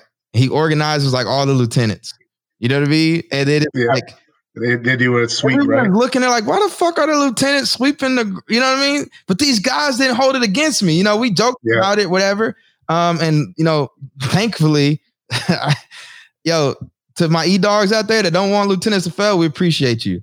I just had to suck it up, man. I went to the armor and I was like, hey, Corporal so-and-so, fire retaining pin. He just looked at me, walked away, and came back and brought one. And it was just silent head nod, whatever. But it was just a sense of like being that vulnerable in front of other lieutenants. Yeah. You know, that sense of like, man, like I really kind of fucked up. I don't know if I could have done it in the first group. You know what I mean? Well, how much does that have to do with you? And how much does that have to do with a company commander's style of leadership? Ooh, I think that's a good question. I think it's both. Because I definitely think my second one was like, I don't know, man. It's like the first group, it definitely felt like, all right, we come together, you know, then it's like everybody's got their marching orders. You know what I mean? And like, I think it was just trying to make it seem like, but everybody kind of had their own thing. You had like first platoon, second platoon, whatever. But in my second group, man, it was like all up. Like it was like one unit moving together. You know what I mean? Like you didn't even really think about the ranking as much as like, yo, man, I want us all to win. Yeah. Yeah. So I think it's a little bit of both. Because he was a hard ass, man. He was a fucking hard ass. And so when you think about that, it's like they just require a different personality type, you know? Yeah. But I think you can be hard, but also really loving at the same time. So I think you just be frank and brutal in your critiques and brutally honest, but you're also just as brutally honest when somebody does something good. Yeah. Right. And then when you're as a leader, and I think this applies for business, like if you don't say something on a gut feeling like you would to your own children, and I'm sure you remember your mom doing this, right? Walking by your bedroom door, and you're doing something bad. As soon as you hear your footsteps, you stop. And she opens the door. She doesn't need to find you in the act of doing something wrong to say, I know you're up to something. Yeah. So I do that to my kids all the time, but they never stop doubting that I love them, right? But as an officer and a leader, if you wait until you have proof, so much damage has been done already. It's too late. So you need to be able to counsel off a gut feeling, and there's only good things can happen. Either your perception is right, and now you've given that Marine a chance to fix themselves, or your perception is wrong, and now you're giving that Marine a chance to fix your perception. Yeah. But either way, that perception exists, and you're going to mark him accordingly based on that perception. So you can only do right by telling people what you think about it. I'll tell you. And that can be hard to do. I'll tell you 2 quick stories. All right. So the first story, we're doing this is just to let the audience know a little bit about my personality, right? We were doing a field op, right? This is in the workup, okay? Company commander briefs me and is like, Lieutenant Stedman, I need you to build an Abatis, right? Mm-hmm. I didn't fucking know what an Abatis was. Mm-hmm. I had no idea, right? He briefs the order. He's like, gonna build an Abatis, blockage here, whatever, right? Yeah. What do? Fucking go home, pull out MCPD, whatever, and pull up Abatis. And what it looks like to me is fucking trees cut down. Giant tree thing. Yep. Yeah. Yep. So I know my personality profile. I got the cultural index. All right. Autonomy is where I roll. Just give me left and right lateral limits, autonomy. Mm-hmm. You know, this is what I'm saying about like the disconnect. So he tells me you need to build an Abatis. Okay.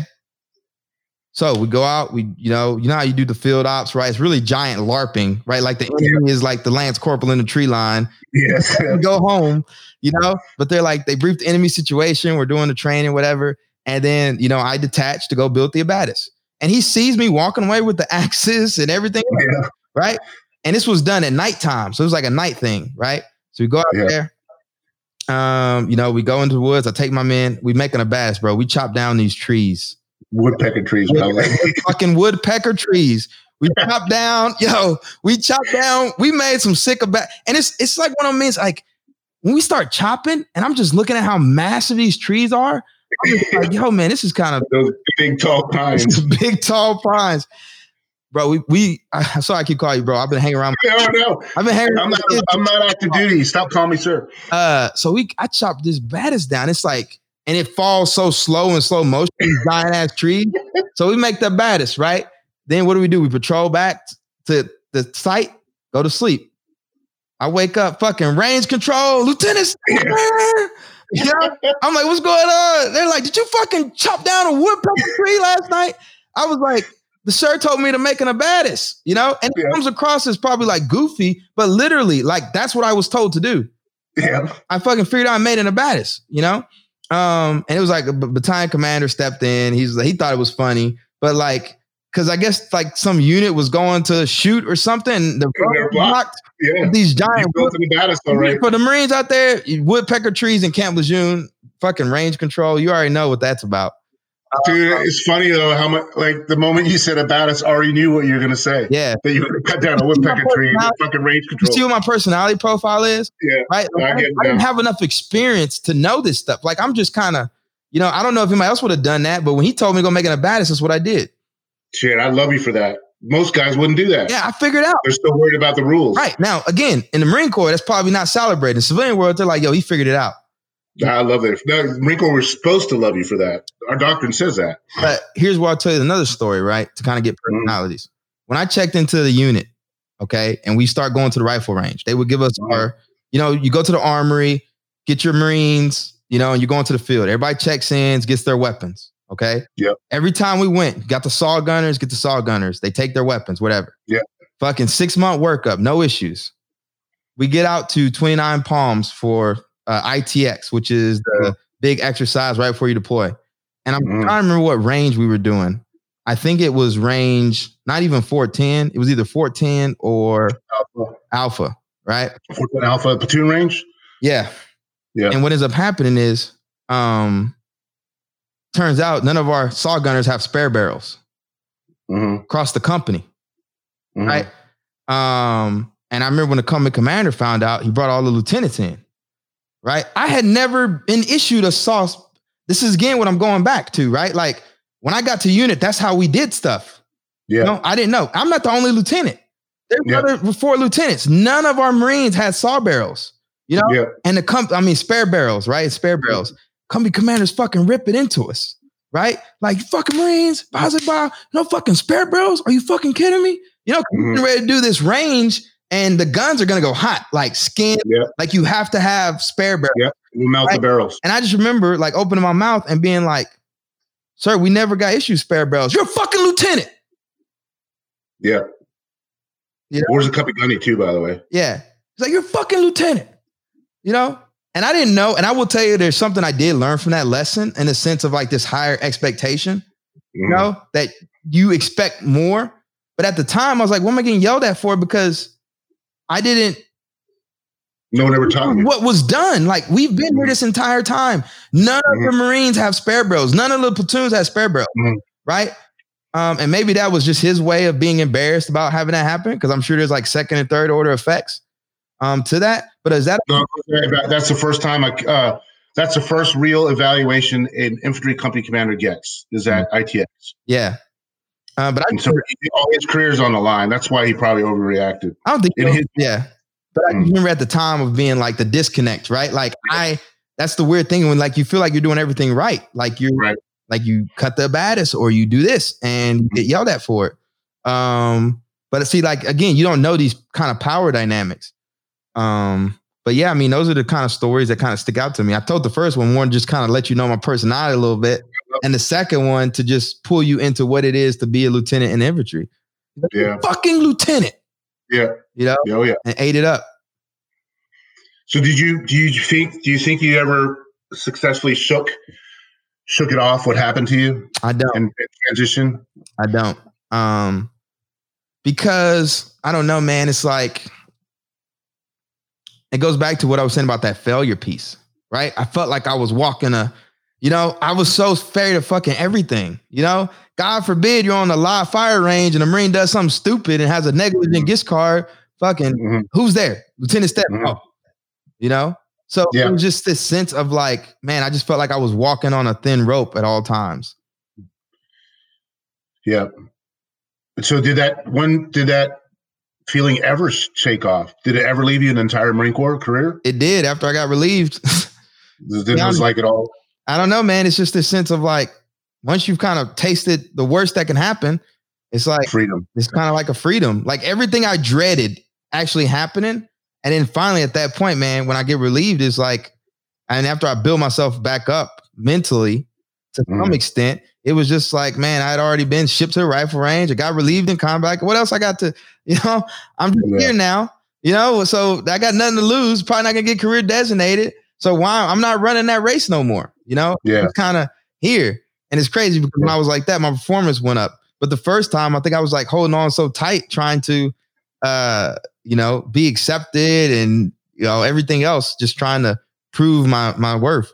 And it's funny because after I got relieved, you know why? That's when I really started getting closer to that other lieutenant.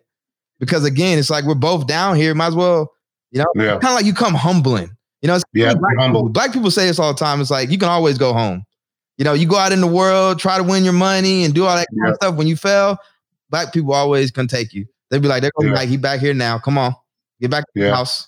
And it's kind of like that amongst our culture too. I think like sometimes we try to go out and succeed in the world and we get up against it and you kind of always end up coming back home or something. At some point, it always happens. Like you say something crazy and get fired from your job or something, right? And then you end back up around your people. And I don't think you can run. You just can't escape it, Man, that's so. I have to have you talk to the lieutenants when I get them this summer.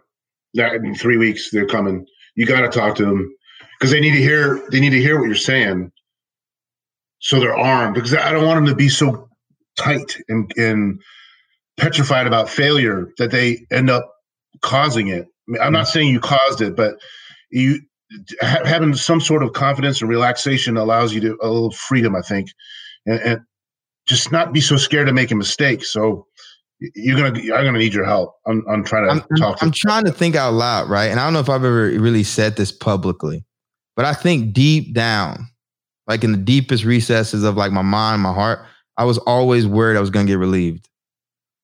Yeah. Because I think I'd just been up against it too much, and that's just since. And then the way I describe it is like, I played basketball in high school, right? I wasn't a star athlete at all. right? Boxing was my coming out as an athlete, but I was fucking ride the bench in high school, right? What do you think happens, right? When you ride the bench, you ain't getting in the game until it's like the fourth quarter. There's 2 minutes left. Then you jump in the game. You know what I mean? You're not warmed up, right? You got 60 seconds to play. You know, they throw that pass to you, you're jumbling it. You got all the nervous energy, nervous tension, whatever. You get what I'm saying? Versus having like, you come in the game the first quarter, you've been in the game for 4 quarters, right? You're warm, whatever. There's not all this pressure, whatever. For me, man, it felt like I was getting in the game 60 seconds left after sitting on the bench the whole time. Yeah, you're waiting for that shooter drop. And I think just kind of how I kind of entered from the very beginning, which is why I tell this story too, about like, yo, if I'm coming in confidently, you know, like it's almost like I think, and it's probably for like white officers too, after my workup and after my second company commander, I kind of wish I could go back through TBS, you know, because stuff will make a lot more sense. I'd be a former versus like going through and learning everything all at the same time. Like the biggest thing was the biggest challenge was learning how to be a Marine. Yeah. Like a infantry Marine. Yeah. You know, and then on top of everything else, because it's a different world, it's a different lingo, it's a different culture. And so, and the Marine Corps runs in cycles, right? That's why the Marines, I never understood like why do these Marines act so, what's the word I'm looking for? You know, you checking the baton, Lieutenant, I'm fired up, man. I'm probably brainwashed, man. I came in, dude, my Marines still make fun of me because they still call me. I was like talking Spartans and Gates of Fire, and they're like, oh God, here comes the lieutenant. We're like, why is the lieutenant coming to Sparta again? We're just trying to get, you know, like when you're a lieutenant and you get your platoon, you can't wait to go to the field. You love every extra. It's like the biggest priority in your life. You know? Yes. But then you realize that like the enemy is just the disgruntled Lance Corporal that they throw out in the woods. Timing, you know, his attacks, you're like, look, he's lazy. He's going to start his attacks at like 1 o'clock because he wants to sleep. You know, he ain't moving around. He's describing the infantry perfectly. No, man, Lance Corporal Smuckatelli is not moving around the tree line at 1 a.m. to do a surprise attack, right? No. It's just not happening. No. The reason I say cycles is because you know how you kind of do your workup. You go to the patrol, just kind of like IOC and TBS, and you do it again. So the Marines have already done it. They've already done the defense. They've already done everything. So they're like, oh, here we go again. And you come from deployment, it's like, we got to go to the field again. We just did it for 6-7 months, you know? Yeah. So like understanding that. So getting comfortable with the cycle, the same thing about shooting. You know, the first time I went to rifle range, I was like, it's just kind of like the way the Marine Corps teaches, it is just very like shotgun fire hose and you're out there doing it. So not even really getting the time to dial in on the shooting. But once I understood the cycle and I understood what to expect, expert every time. You know, because I kind of knew how the system worked. I kind of knew what to expect. And so I was a lot more confident instead of like taking things on the chin like the first time. And that's what made me a good mentee to like future lieutenants after Afghanistan, because I already knew what they were up against, you know? So what you're describing is like a microcosm of what we're describing culturally as a whole, right? So your familiarity with a cycle allows you to relax and you do better. Yeah. But if it's kind of like being a white male in the Marine Corps. You're already familiar. You're already part of the club. Your culture's already accepted. You don't have to change anything. And I think if you're not a white male, you never feel that comfort. You got to adapt. You catch up all the time. And that's what I was saying for us as like black officers. We need that growth time. Yeah. You know, and I kind of believe like, yo, you want to recruit more black officers in the Marine Corps, recruit black infantry. Enlisted, the corporal course, the sergeant's course, all that kind of stuff. They've run the gambit. They know how to be a Marine, you know, put them in. They're going to tell you, go fuck yourself. They're like, I ain't going to do officer training. They're going to go to TBS and they're going to go supply. Like that's what they're going to do. But yeah, once I kind of knew how things worked, once I had already had a company commander and gone through that process and all that kind of stuff, I just was a lot more confident, I think. But, you know, I was reading an article about this teacher saying, what makes a teacher successful working with inner city kids, mainly African American, and regardless of the color, if a teacher tries to reach out to the child and figure out what makes them tick, right, then the student is successful. They watch students go from one class where they're actively involved and they're confident and they're happy, and then go to the next class and just put their head down on the table and sleep. and they look at the teacher differences, and it almost regardless of the color of the teacher, it's the teacher. The student says the class where I perform well, the teacher just gets me. So they make it an effort to understand and have empathy for that child, right? And I think the same thing with the Marine Corps. I was talking to a kid at VMI, and he was saying how the older, when he was a cadet, a rat or whatever they call him, the first year getting hazed, they didn't understand that he had folliculitis, which a lot of African Americans have because you have curly hair and it goes back in your skin, right? But so few white people know that. So when he's taking more time to shave, he gets shit on. So just the smallest thing, just a little bit of empathy will go a huge amount of way into making him feel different, right? So it's that reaching out towards somebody and trying to understand them and know about them. But we as an officer culture in the Marine Corps, we know so little about the other cultures that we take in. And we don't meet them halfway. We don't meet them a quarter of the way, right? And you could say the same with African-American female hair and the standards we set. Whose standards are they? They're white culture standards, right? So everything has kind of just been, you just never feel like you're making it because we don't accept you. So that comfort with a cycle, I think so many African Americans and so many women in the Marine Corps, and not just the Marine Corps, we can talk about the whole nation, but we're using the Marine Corps as a microcosm. They never get in rhythm because they're never quite there. They're never accepted. You got to get that exposure, man, and kind of get through the grind and everything, you know? And it almost was traumatizing to me too, because after everything, the bottom fell out after my first platoon, you know, to get thrown back in, I was fucking terrified. You know, I was like, I'm just going to do it all over again. Cause I had a really hard workout with my company commander and then a hard deployment and then to get relieved, you know, and then I get thrown back in the cycle. And I was like, and we're going to talk about that eventually about how that came to be. But I just remember when I was starting to cycle over again, I was fucking terrified. I was like, this is like deja vu all over. It feels like deja vu all over again. Nightmare. Like the name is like, here we go again. But luckily I just had a different experience. I had a different company commander. But we need to, you know, we got to get them, we got to get our audience to let them know, like, you know, so the warm up, let's keep talking. How do we take them to deployment? Right before deployment. Yeah, I mean, I'm nowhere near. I mean, I'm not an interviewer like you. I'm terrible at it. Yeah. So you want to? I want to hear about deployment. Do you want to talk about deployment? We're going to talk about it on the next episode, but I want to make sure that we, you know, tell the story from continuing off of before to getting them up to that. And then we can end this episode and we can start the next episode. So we're here though. We're at you know you've finished. Right at ITX, you get a brand new platoon sergeant. Yeah. That's a nightmare for anybody. Yeah, it's very hard to change because he's a number two. He's a senior enlisted. Yeah, number two in the platoon, and the personality, the way you and your platoon or lieutenant and the platoon sergeant have to match and combine is critically important. So to have your main person get yanked out and switched right before deployment is very difficult. So that's kind of where we are right now, right? We stop the story there. Yeah, but there's some, I will tell you though, okay, all kinfolk ain't skinfolk. Mm-hmm. My platoon sergeant was African-American. I'm surprised to hear that when you said that he was out to get you. I don't know if he's white. He's African-American. He was mixed. Mm-hmm. And the reason I bring that up is sometimes, and we don't talk about this enough, as people of color, right? Again, I keep talking about it. Look, not just what racism does to us, what we do to each other, but you're already kind of dealing with the dynamics of like, here's this officer, he's in charge. You know what I mean? That kind of sense of in charge.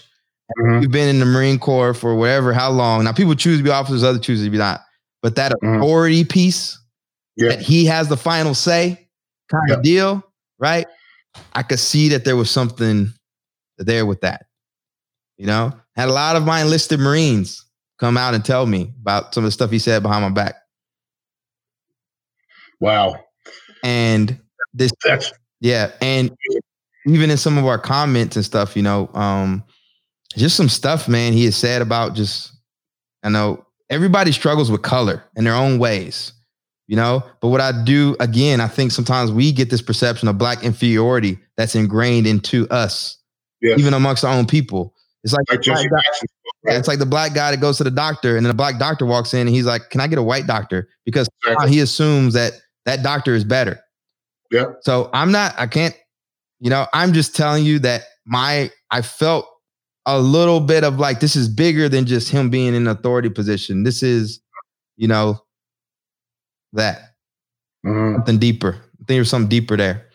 And so that kind of sets the, stage where, we do this deployment, we do the workup, and I did 410. I did all that kind of stuff, kicked ass and took names. And, again, I had a challenge out there too for, I'll tell another story for 410. It was a company commander's attack. I forgot what it was. Range 400. It was range 400. But it was a mechanized attack. I'm trying to mobile assault course. The mobile assault course, right? And I was in one of the vehicles. Okay. And I think I was at the front, right? Mm-hmm. I was like communicating everything. And you know how like when you're attacking, you're supposed to keep the, what's the word I'm looking? It's weird. This is bringing back like a lot of history in terms of like thinking about how fires work, Mm-hmm. But you know how you want to keep fires going on a certain long, like you want to be at a certain range so the artillery can stay on. And you keep the suppression going and you keep the suppression going. So the mortar, the 81s, and then the 60 millimeters, whatever. So I was in that lead vehicle, right? And I was guiding it. And then I realized we were approaching on the final, the final fires before we crossed that line, and the fires had to cut off. So I remember having my vehicle driver cut left to keep the firing line going, so the fires could stay on. And it looked like Lieutenant Stebbins was going rogue, and they fucking blew me up, and we're like, and I remember the company commander like, "What the fuck are you doing?" But in my mind, tactically, I thought it was the right decision, right? You want to keep the fire. Break the ring. Yeah, like why go right into the attack? Keep the fires kind of going. But I guess that was the wrong tactical decision to make. But I just remember that and that being an issue. And I was again when I was thinking like I'm about to get in trouble, but I couldn't explain it. It's just like the way my brain worked, like the stuff made complete sense to me, but to other people, I guess tactically it didn't make sense. Yeah. Well, the key thing there is like your company commander should have explained why he didn't. I mean, did he ever do that? Why he felt? No, he did. He did explain to me. He did explain to me. The momentum, I'm assuming. Yeah. And there was another one at like on 410, you take trench 3 and then you go to trench 2, which is that middle trench. That clearing right there where it's like wide open and it's exposed to enemy fire. So like on range 410, you've got 3 trenches that you got to assault and you got to come at them from the side. And I remember like I saw that giant clearing. I'm not about to bop across, I remember throwing smoke to cover it and I had my Marines sprint across. But then I got hit for tactical on that. And so that was there. Huh? What was the reason there? They said I was leading a bayonet charge.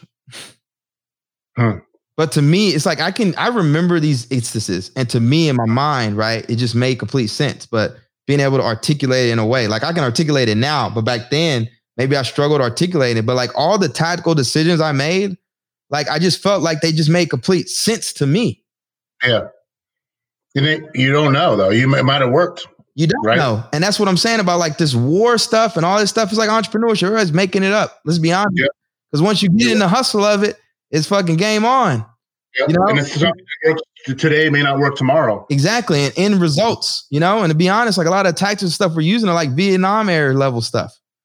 Stuff isn't adapted. So when I see a giant clearing, I'm not going to take fucking 45 minutes to get across it because you're just exposed to it. But there were some decisions I made tactically that at the time might look questionable, but to me, they made perfect sense, But again, when you add the stigma of the rifle range, Lieutenant Stebbins, people probably start to put stuff together because the Marines see patterns, and they were just all patterns. And then it becomes what's the word I'm looking for? Self-prophecy. Yeah. Almost. And so what I kind of did on my next, again, lesson learned, I stopped trying to think. I just did everything the Marine Corps wanted. Oh man. See, and that's what we create. And that's exactly what we're not supposed to create. We don't want a automaton robot. Good attack, Lieutenant Stebbins, textbook. Yeah. Exactly. God.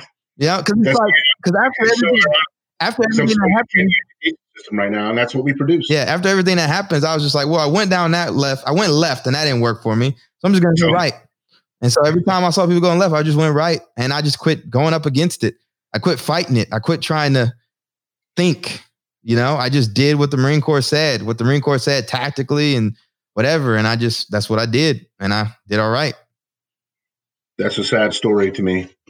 Knowing what we really want. I want independent thinkers. That's what the Marine Corps says they want. That question things. Yeah, but you got to have the room to fail. See, as an entrepreneur, I fail all the time. Fucking all the time. You're right. And we don't fail enough. We don't want to fail. Yeah. But, you know, the workup and everything, but even after that, but I bring up those tactical decisions because for me, that was like a sense of like, again, it's like you want to be perfect, right? You want to nail every attack. Attacks are big deals in the infantry. Not rifle range, but ranges are a big deal in the infantry, right? You can't just punt a range, you know? But I just felt like my decisions would always get scrutinized like tactically. But I just felt like it made perfect sense to me.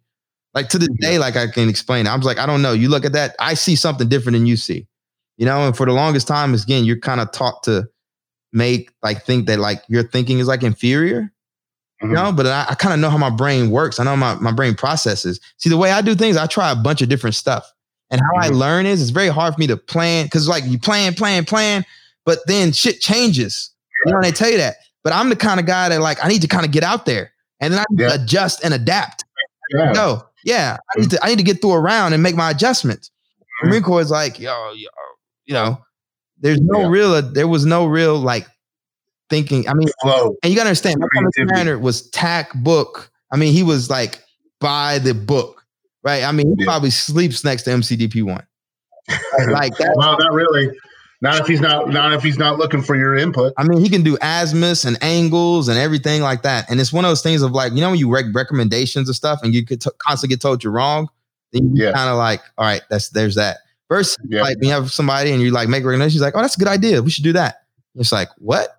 You know?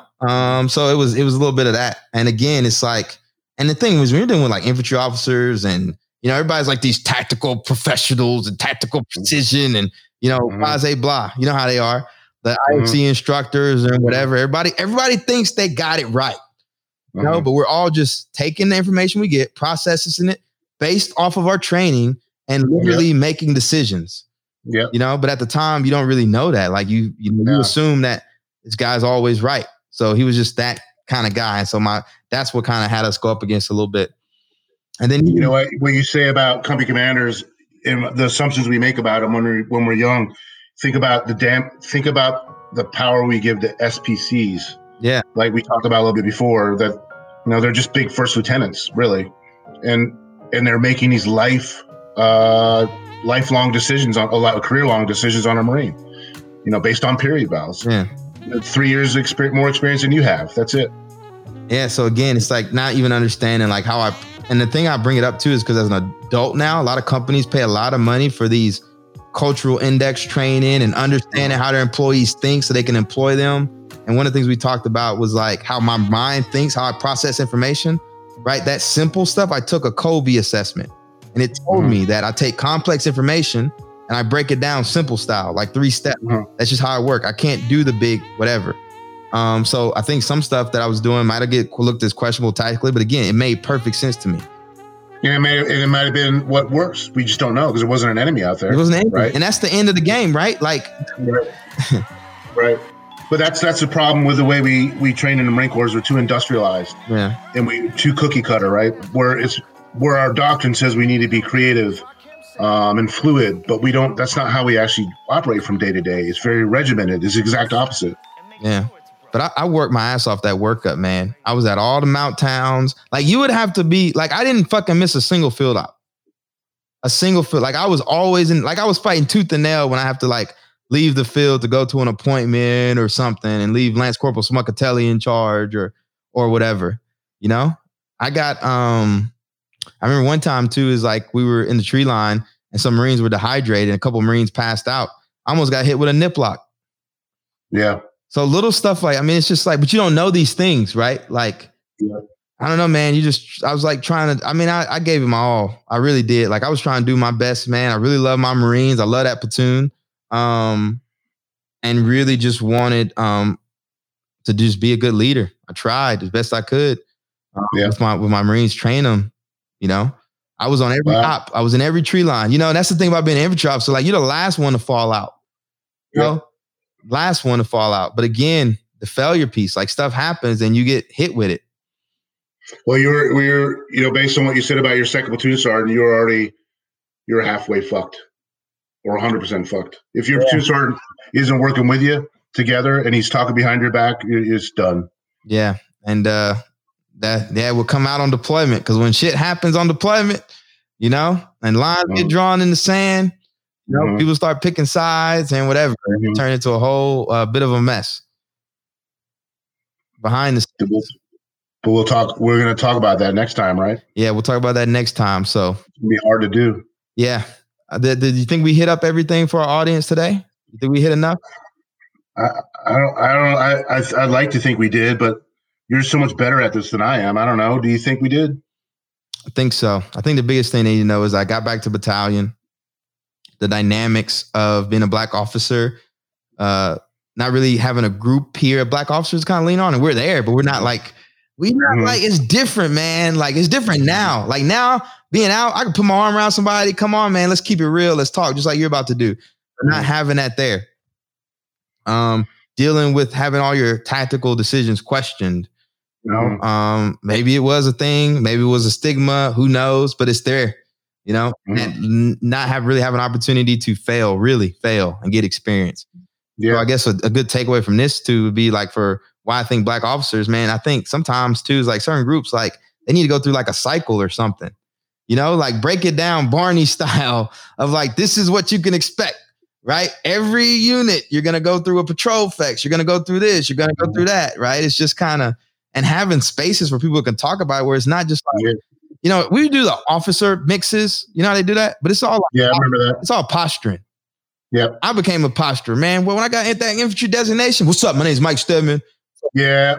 Officer, first time at the Marines. You know, we need to be more like, hey, take your hair down. Like, this is what it is. Yeah. You know, you got to have a space safe enough that Black people can even talk about the racism stuff. Yeah. And like, look, this is what it is. And some of it is just people just ain't been around Black. That's the thing we got to acknowledge too. Like, raise your hand if you've never met any Black people. You know, like, literally. And no, sergeant major don't count. You know, I'm talking about real Black people. How many of you? Because that's the other thing. You know how many Marines never seen Black people, never met them, never. Now you're making decisions about them. Now you're telling them what's wrong with them. Now you're leading them. You know? I can't say the same because, look, I went to school with people from the South, been around them my whole life. So when I step in front of them and lead them, you know, it's a different story because I've been around them. But it's different when it's like, you know, you have been around Black people and it's like, now you got to talk to them. What do you say to them? Not only that, you think about culturally, it's getting a little bit better now. But I mean, what was on TV our whole life? Was it a Black story or a white story? Everything. It's a white story. Yeah. And then times it's a Black story. It's almost always negative. So, I mean, that's what white kids, the typical white kid has been bombarded with through their whole life with books and movies and TV and stereotypes. And they've never met a Black person in real life. They've just seen them on TV and how white culture depicts that. Yeah. For most. So it takes time to break that down. I think TBS being 6 months for everybody isn't necessarily the right thing. So that's where the prep course, I think, is trying to even the ground just a little bit and give people that have, you know, who won't fit into the culture right away a little bit of time to digest what they're about to enter. So they're armed a little bit. To me, it sounds like common sense, right? I think it's like, again, I know everybody's scared about optics and stuff, but like, yo, man, I would, like you said, like, man, fucking make a Black prep course or something. I don't know.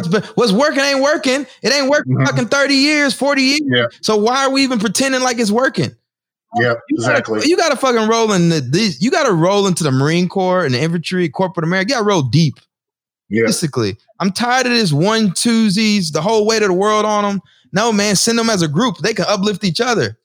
Yeah. You know, because I don't know, man. Like, that's the thing too, is like, this is why I keep bringing up the Black females, man. I've never in my life, I keep thinking about how it must feel to be a Black female and be alone. Yeah. And have people, your brothers, the males that look like you, not having your back. You know, like imagine that, the sexuality stuff you're talking about, like all the calling and stuff. Imagine I can't say that's happened to me, but like, could you imagine being like a black officer or something? They're talking about females and one of them happens to be black, you know, and you're in the room and you're not defending her, and you're not protecting her. Yeah. It's protection of womanhood. You know, something I'm just kind of self-aware as I just become thinking back of my own life. I'm like, every situation I was in by myself is probably 10 times worse being a female. Yep. You know, you add the sexuality dynamics in there. Yeah. You're right. Man, you made such a big difference in my life, Mike. I really appreciate your honesty. It's just amazing. And I'm so glad that you're going to be part of the TBS prep course for me too, because these young lieutenants of all colors, they need to hear your story. But by the way, and I'm diming out the Marine Corps for this, the senior black officers are meeting every once in a while with a 3-star general. And I think the 3-star general has been directed by the commandant to look at post George Floyd or, you know, what's going on, sensing black officer mood in the Marine Corps. But as a result, the Gazette now wants black Marine Corps officers to publish articles in the Gazette, you know, and they didn't want my article when I sent it to them. Yeah. But now they want it. But the stipulation is no anecdotes. They just want facts, which I don't understand how an anecdote can be a fact. That's what people want, though. They're like, right. And then solutions. Yeah, listen, man, I'm an educated black man. Okay. Mm-hmm. World's most dangerous man, smart, educated black man. All right. Mm-hmm. Statistics tell a story that you wanted to tell. It's like we said before this podcast, right? I want the statistics of the number of African-American, native-born officers success rate in the Marine. Yep. That's what I want. Yep. You talk about statistics. Give me that statistics. Right? Yep. Born in America, African-American. That's what I want, because a lot of stuff gets thrown in African-American category, which is fine. Yep. But what I'm saying is, in this statistics, we're stagnant. Guaranteed. You know? We're going down, actually. And what that does, sir, is when you have no antidotes, they want to take out the emotion. Exactly. They want to take out the emotion. That's why your first podcast of the Always Faithful podcast has been so powerful, because it's an honest, raw anecdote, right? It's your story. So that story about the black colonel that checked in with 2 other white lieutenants, it was told, and he's still in the Marine Corps, the black colonel, and was told that you will always be 3 of 3. That's every Marine should know that story. So, I mean, it just pisses me off that the Gazette's now laying stipulations down that we don't want to hear anecdotes. Listen, that's what they do. People don't want real information. Listen, it's a way to continue to block out black and brown voices. Yeah. Right? You cannot, like, everything I'm telling you, I've lived it. Okay. And I'm not the only one. You know how many calls I get from people, right? I'm not saying the entire group. I'm talking about my shared experience. Okay? Yeah. And I know for a fact, I am not the only one. I know for a fact. Okay. I know what it's like to stand in front of a platoon of all white Marines. I know what it's like to walk into an officer PME at Camp Lejeune and be the only black guy in the room. Yeah. Right. Don't fucking talk to me about statistics. I'm fucking talking about my lived experience. And that's the thing too, is like, see, again, it goes to the power dynamics, right? We have these discussions on race and culture and whatever, but people are holding back. We're not really having the discussion. See, this is a real discussion. See, we're talking. This is long form dialogue. You can't come in this podcast and take a soundbite. Yeah. You know, you got to come here and sit and talk. And so people have to have the space that they can talk, right? I used to make people make fun of safe spaces all day. You know, I'm growing up. This is a safe space. A white Marine officer come on here and tell you, you know, how black people are viewed down South and his experience and that his whole family is Confederate, right? Like grew up with Confederate lineage. And guess what? My brother.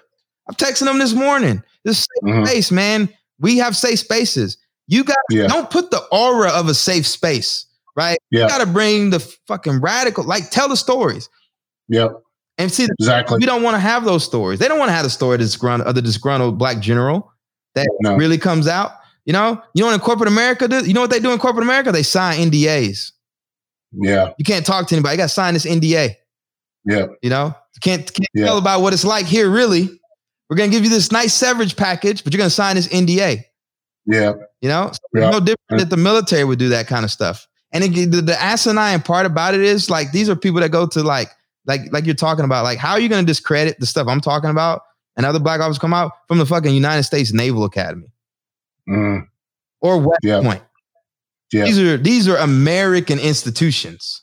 Yeah. You know, you're all fine and dandy, but don't speak out. Like, hey, stay in your place. Yeah. It's like, I mean, not to sound on a race base, but all the people that were ready to lick General Mattis's boots, they call him Saint Mattis, right? And they loved him, but the moment he spoke out, I know. Spoke out. Now he's demonized and hated by the same people that loved him before, just because he spoke out. And when I was in, man, they looked at Mattis like a god. It's crazy. That's why I'm not on social media anymore.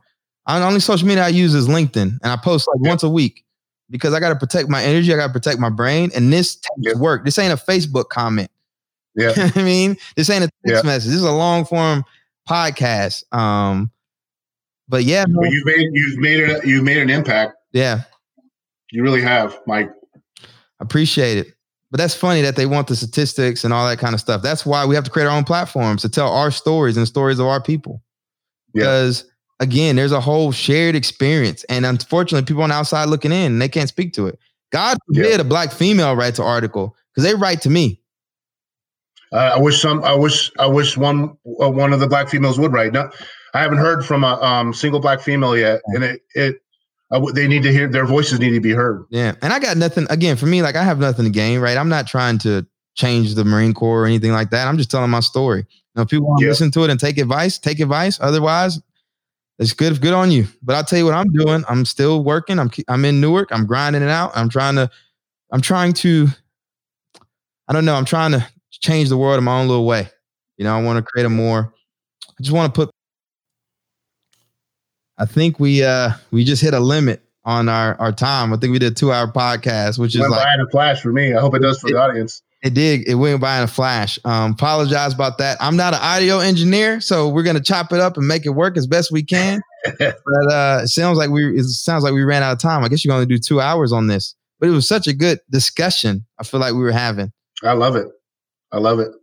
So where we headed in the future, all right? On the next episode, we're going to go to, we're going to do Always Faithful Part 3. And we're going to talk about war and what it's like to go to Afghanistan and my experience there, and which ultimately led to getting relieved. So I will bring us to the relief on the next episode. And just kind of thinking out loud, right? Like, appreciate the sir for coming on and helping me talk through this stuff, because I know the first one was like really, really raw emotion. And y'all probably would have preferred that. But those solo mono podcasts are challenging because you got to really be in a space to kind of do it. And for some reason, maybe I'm too busy right now. It's just been hard. So this isn't as perfect as it could be, but this is close enough in my book, right? Because perfect is the enemy of done. Yep. Right. And so I wanted to get this done for you all and bring you up and more insight into my thinking and my personality and why I speak the way I do and talk the way I do. And this is an important part of that. And I just want to appreciate the sir for guiding me and being here and helping me get through this. Well, actually, we need to tell the truth. You guided me on how to guide you. So let's call it like it is, Mike. Yeah. I'm following your lead, buddy. You're doing a really good job. I appreciate it, sir. All right. Any closing remarks before we close out this show? No, I can't. It's emotionally exhausting for me, and it's not even my life that we're talking about. So I just thank you, Mike, for doing it, because it needs to be told. And we're only halfway there. We got 2 more to do, I think, right? 2 more, hopefully. But so I just have the deepest admiration for you, Mike. That's all I want to say. Thank you. Thank you. You know, we're grinding it out, man. I'm telling you, I got to cut off my air conditioner so I can record these episodes. So I'm like sweating in here, man. We've been on this thing for like freaking like 2 hours, just grinding out, telling our truth, speaking our truth. Who else would do this? Something's wrong with us. But it's important, man. We appreciate y'all. And just consider this episode a gift to the listeners. Those of you that came, that listened and heard my story and wanted to know the rest of it. This is why I'm grinding it out for you. And, just really thankful for all the support and love you show this podcast. I want you to do me a favor, though. I want you to go order some dope coffee at www.realdopecoffee.com. Got to start supporting our own businesses, Black-owned businesses, veteran-owned businesses, hell, American-owned businesses, right? This pandemic has put a strain on small business ownership. And so anything you can do to help uplift the community, small business, and supporting small business is a big way to do that. I would also greatly appreciate it if you would donate to ironboundboxing.org. Every donation allows us to support free amateur boxing programs, entrepreneurial training education, and employment opportunity programs for youth and young adults in low-income communities. This summer, we launched Thrive, our small business incubator, specifically designed for youth and young adults age 14 to 22 in Newark, New Jersey. Thrive participants will have an opportunity to pitch for $7,000 in cash prizes upon completion of the following curriculum: how to start a business, marketing, small business finance, and entrepreneurial leadership. Are you ready to get in the fight and help our kids thrive? If so, it's time to put your money where your mouth is. Posting and commenting on social media is one thing. Being bold and taking action is another. We could really use your help. So you could donate today at ironboundboxing.org. And I'll also say this, right? I know America had this big rush post George Floyd, and now the rush has kind of fell off. But guess what? We're still here in the trenches, grinding away, trying to create opportunities for young Black and brown kids in the inner city. And that's not going to change. And so I greatly appreciate if you support our efforts by spreading awareness about the Ironbound boxing movement, Thrive, and all the other stuff that we're doing. Also, be sure to subscribe to this podcast on Spotify, iTunes, whatever hosting platform, whatever listening platform that you choose. It really helps us in terms of getting exposure out there about the work. And we also greatly appreciate if you leave us a 5-star review. If you leave us a 5-star review and share this podcast with at least one person in your network who you feel like could benefit from the subject material. Feel free to message me on LinkedIn or shoot me an email at Mike@WeAreIronbound. Special shout out to my co-producer, Mike Lloyd, and the team from the Gifted Sounds Network. Sir, where can they find you? TJHobbs00@gmail.com. Tango Juliet, and then Hotel Oscar Bravo Bravo Sierra 00@hotmail.com or gmail.com. Awesome. Until next time, everyone, peace, love, and have a great rest of your week. I'm a free black man, hold up my head, black man. Beautiful black man, now don't that feel nice, man? I love your brother, black man, then chase your dreams, black man, and get that cream, black man. We the original man.